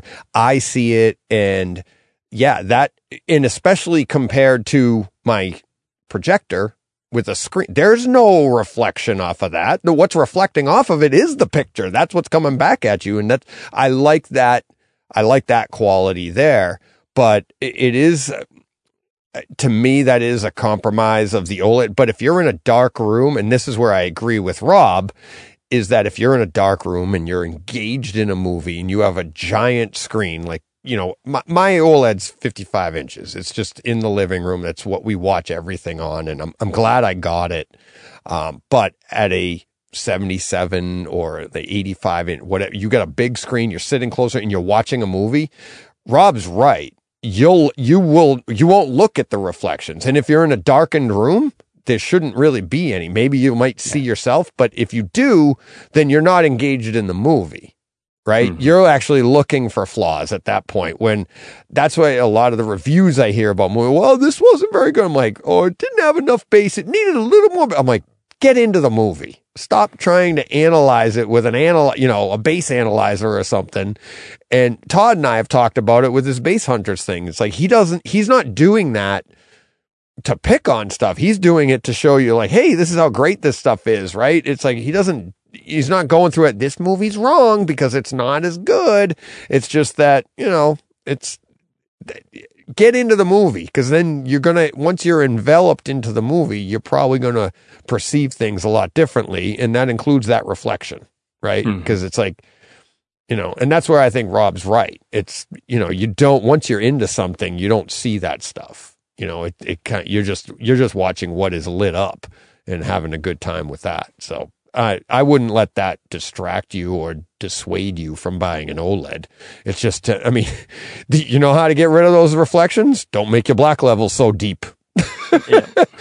I'm like, you won't see anything because they're all grayed out. And they're like, is that good? No. So, or maybe someday they'll come out with a projector that can get that deep. They'll find a way to do that, or a screen projector combination that'll get that deep. But right now there's nothing. So, yeah. But hey, I want to ask you another question about, because when I painted my subwoofer, the two new subwoofers over Christmas. I was, going back and forth. What colors do I want to paint it? Because at the you had front 32 of the room, in the house to choose from. I got a whole lot of choices. So up front, there was no option. I knew I wanted flat black because I didn't want to. I wanted to blend into the darkness. But in the back, I was like, these things are so monumentally huge. I'd like to do something with them rather than just have plain black where it fades into the background. And so the front of them it's a pearlescent metallic pink. Okay. And which I made by mixing a couple of colors together. And then all the other sides are high gloss white. Oh. They both look like Samsung washer and dryer. Because it's got the black right in the middle, and like an old the Marty roundover. Yeah. Oh my goodness, the biggest mistake, and these things are monstrous. It's 250 pounds a box, and I did not want to have to repaint them again. So after all this, after 5 days of work, and deciding it was the absolute worst color combination, I've got a bunch of speaker grill fabric. I've got bolts of it. So I just took two sheets, wrapped. Oh my goodness! So the metallic pink I was able to leave once I took the appliance appearance from the other sides, and it just transformed them. So now it's got they pop because they've got that metallic pink, but they don't look like appliances anymore. But I was nervous. So that's so funny. Oh, nice washer and dryer you got in the back of your room. Yeah, thanks. So you want to do a load? So the question is, have you ever, tried to get creative with something rather than do it in flat black, and then you just look at it and you're like, oh boy, I should have just not tried to go crazy with this. I can't say that I have. I've not in home theater. I would say I have too much experience painting in outside of home theater that I'm usually a pretty good judge of that stuff. I know how to. One, like I said, I have too much experience without sounding like I'm bragging, but it's like I know how to get what's in my head out to whatever I'm trying to do for the most part, especially in that perspective.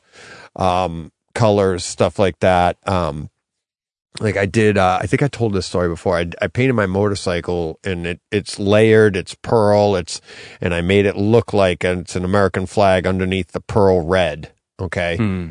And, so like if you're going to look, like imagine like a candy apple, like if say you took a white like cue ball and you made it look like you wrapped two sides of it with the American flag, right? So you could see the cue ball at the top, but then the sides with the flag, but then you candy appled it red. Right. So now it's still like in that white part of the cue ball, you'll see like it's just candy apple red. It's not pink, it's candy apple red. But then where the blue part of the flag was, it's a much deeper candy apple red. And then where the red part of the flag was, that's a different but deeper. You know what I mean? It's a different color.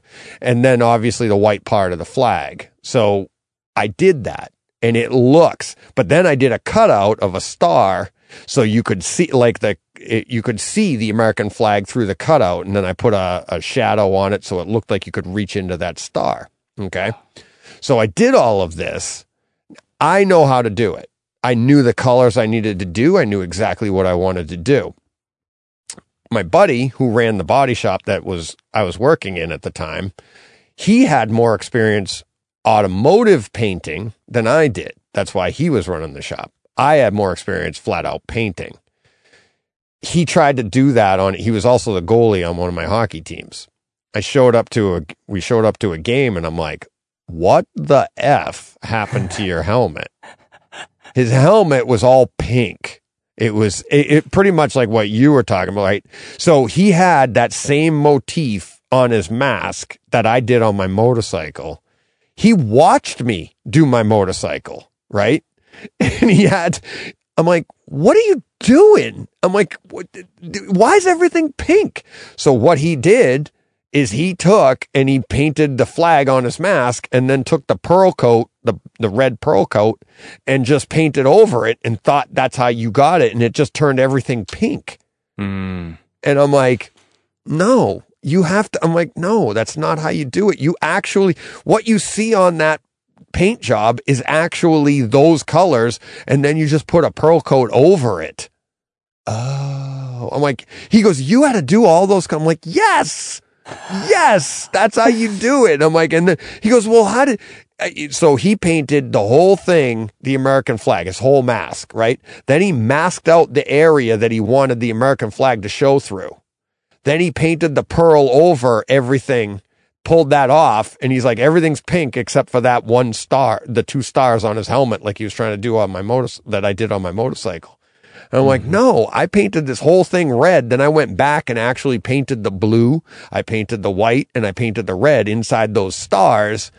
And then, every single, it was all a step, but I knew how to do that. He didn't. That's my point. It's like, there's not much, especially in that, like I can visualize and I know how to execute that stuff.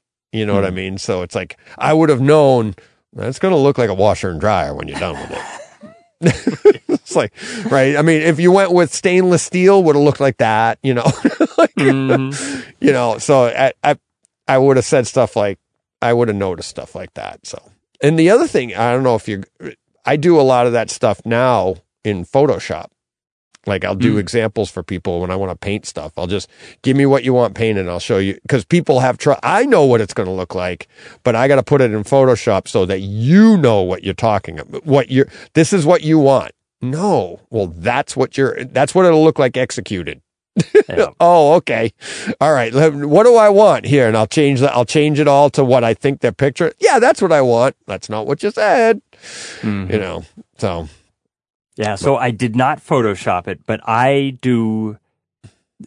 can't believe I didn't do it because I put everything in Photoshop. I've got pictures from 2004 where I, this is when you had to manually go in and mark off the borders so that I could change the color of the carpet in my theater. Yeah. And so I've got all these pictures of different colored carpets in there that I tested out before I went with one. So I can't believe I didn't even think to take a picture of a Marty sub and just apply the colors to it. It would have been you do simple. The bucket. You just drop the bucket color in at a certain tone and just boom. Oh yeah, there you go. Nailed it. Yeah. It's I mean. Stuff like that. I've had years and years of color theory and crap like that I'd rather forget, but that's what it comes out in. So you know, but yeah, but that's fun though. That's the part of the learning. And like, now you got a great story. Yes, I do. And not only a story, people who come over, I can just move that speaker grill fabric away and they can see the gloss white paint. And are you painting with a brush or are you shooting it with a gun? I'm just using a brush. Yeah. And so you did metallic with a brush? Yeah. Oh, nice. Yep. You gotta be careful because it'll see if your strokes aren't lined up. It's unforgiving. Yeah. Oh yeah. Yeah. It's I shoot metallic. Obviously every day when I'm working with cars. But yeah, I couldn't. That's why everybody's like, why does my touch up look so bad on my car? You're like, cause you're painting silver metallic with a brush. It's like the way that metallic lands, I can change a color. I could take one color and make it like 6 colors just by the way I changed the settings on the gun because of the way the metallic's going to land. So like you said, when you're doing it with a brush, it's like if you go back and forth, like all the metallic's going to be leaning one way and then the other way it's going to be leaning the other way. And then it's like, it's going to, look like plaid when you're done just because of the way the metallic flakes land. So that's funny. Yeah. Now, I know you've said that you were into car audio. Oh, when yeah. you were high school, and I was big into car audio in high school. So I guess my first experience with subwoofers in a car was late 80s. I didn't have one back then, but Yeah. I knew they existed. But my question is, because they became so prevalent so quickly, how did that not translate into some version of a home theater sooner than it did? So Because you could get them, but and I once had a what was it, Optimus or Realistic is the Radio Shack version, passive sub, 10-inch. You had to have all these wires coming in, plus and minus from the left and right coming in, then plus and minus going out, and it was definitely a whole lot of wires to manage. But back then, it wasn't even an additional amplifier. right. So I don't know. Did you know anybody with a Oh yeah. subwoofer in their home system? Okay. In their home system? No, Yeah, home. not as I was the first one and I got mine late, but I think, all right, you gotta, I go back to the mindset of like the kid, right? That wants a subwoofer in his car because he wants to pull up to an intersection with the windows down and make all the other cars shake, right? It's not about sound quality. It's just about, who's got the loudest system. So I think the reason it doesn't translate to home theater is twofold. One, it's not really about the audio experience. It's about just showing off. And two, it's more simplistic, right? So to add like you said, it's like a subwoofer in a car was complicated because you had the way you had to wire it to your system, but the system was already there. Yeah. The car had speakers. The car it's like, if you want a subwoofer, you just have to add this to your already existing system. Okay. Why didn't subwoofers take off in home theater is because you got a home, you got a TV. You don't need, now you need to get a theater to add a subwoofer to. You see what I mean? So it's like car audio, and it's like when you were a kid, you had maybe some disposable income because you got a job. If you're driving, you got a job, you got some money, you want to spend it in for relatively short money. It was a lot for kids back then. For like $500, you could be irritating the hell out of everybody at an intersection, right? Yeah. Sound quality isn't any better. You're basically IMAXing the crap out of Metallica at some intersection. That's all. But to translate that to home theater, when we're in home theater, we're trying eventually we do a little bit of that at first with our subwoofers, like blow the room off, because we're like, listen to this. And it's like, it's all wrong. We're IMAXing it. But, at the end of the day, we are trying to look for the best quality. And it's like in a home theater experience. So there's a lot more involved. One of them being having a home theater, right? So I think that's why it didn't really take off, and still hasn't really. You still have audiophiles telling you don't need a subwoofer, and to a degree, it's not wrong. It's like because music doesn't necessarily go as deep as movies do, but you'll have better room response with a subwoofer, because now you can locate that better to get the response you need, as opposed to your speakers have to go in a certain, left and right have to go on the left and right. And if you're just depending on that, your overall room response might not be as good as accurate as it would be with a subwoofer. So, but yeah. Does that answer your question? Yeah.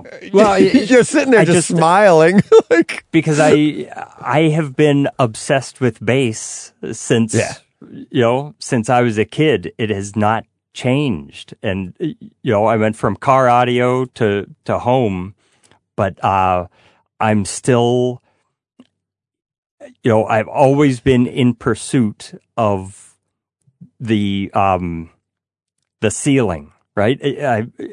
I feel I'm closer and closer to an uncompromised system. Right. And you've eliminated a lot of your compromises, is what you're saying. Yeah. But it's just, I wonder, would I have gotten started in home theater sooner if subwoofers were more readily available back when I was first getting into audio. So I just think it's funny because I've had subwoofers in all of my cars since like 1991, and I didn't have a subwoofer until I guess I had one in the I had a real subwoofer in 1999. Yeah. So that wasn't that long. About I got my first subwoofer probably 97. Same thing, 97, 98. I got my NHT, and that thing lasted me until I got my SVSs. I had an NHT, which has an external, NHT's subs have external amps, so that was in the rack, and then you just ran speaker wire to the sub. And then I added one somewhere in like 2010 was probably when I got my second sub, and it was just a no-name. Like I've said before, my dad got it for me from a company going out of business, and he's like, "Any speakers you want?" I'm like, "Yeah, subwoofer, best, biggest one they got." So I just added that, and it evened out the room. It was nice, and I loved it. And then it was, years later, I finally got, like you said earlier, like real sub. I upgraded to the SVSs, the 2000s, and I've never looked back. It's but I think, like, to your point about the fascination of bass, and it's always fascinated me that people are so fascinated with it. And it's like, but I think a lot of it, and I've thought about this for forever, but it's like, it gets back to exactly what we were saying about like the sense of smell triggering. It's like, that's the rarity. Bass is so rare, right, to our hearing. And it's like every day you and I, we talk, and just this conversation alone, we're taking in high frequencies. The lower you get, it's like, that's the interesting stuff to us because we hardly ever hear it. And when you get that boom or anything that you can physically feel, that's rare. So it becomes more interesting because of its rarity. And to your point of like, if you'd experienced subwoofers in your home theater earlier, maybe you wouldn't have the fascination today that you have, because maybe you would have been like, okay, that's great. And it's like, I mean, I love bass too. I love the entire spectrum. I like the entire idea. It's like, I mean, it's all encompassing to me. No one frequency is more fascinating to me than another. But I do understand why they want it, and they'll boost it, because it's like, because you're not getting it anywhere else. Right. Yeah. And it's like, I mean, the only place you go to an airport, I guess. I don't know. And be like, hey, how was it at the airport today? Plane crash. Woo! Got a big bass out of that one. Wait, what? Yeah, like, it's the rarity. Just like watching NASCAR. How was the race? 4 crashes. No, who won? It's like, well, they go round and around for 3 hours, but whoa, what's the rarity? The crash. Okay, great. Anybody can drive. Who can crash and walk away? That's interesting. Yeah. All right. Well, I appreciate you taking the time to talk with me about this, because I've just been so energized of my my new system. So I'm glad to be able to talk with somebody who can who understands the words coming out of my mouth about it. Everybody listening understands them too. Yep. It's like, yeah, I know. And that's the fun part about all this, like I said earlier. And it's like, it's just, it's great to be able to sit down. I love it. I mean, thanks for reaching out and being like, hey, I'm really excited. I'm like, well, let's go. Strike while the iron's hot. Exactly. Let's go. I'm like, I'm not, because you know what? Maybe if we talk next week, you wouldn't have been as excited. You would have moved on to something else. No, I'm just kidding. Yeah. Thanks for coming on again, Kevin. Awesome. Yeah, and everybody listening, just reach out and let me know. And because I'm just, it's hard to schedule these things right now. And, you know, Kevin, you know, it just worked out for us this week. And as this goes on, just reach out and we'll see if we can fit people in. That's how it goes. So, anything else you want to say, Kevin, before we get going? No, I'll save it for next time. There you go. There's always a next time. All right. Thanks, buddy. I'll be back on Friday with John and Steve. Have a great week, everybody. Go push play.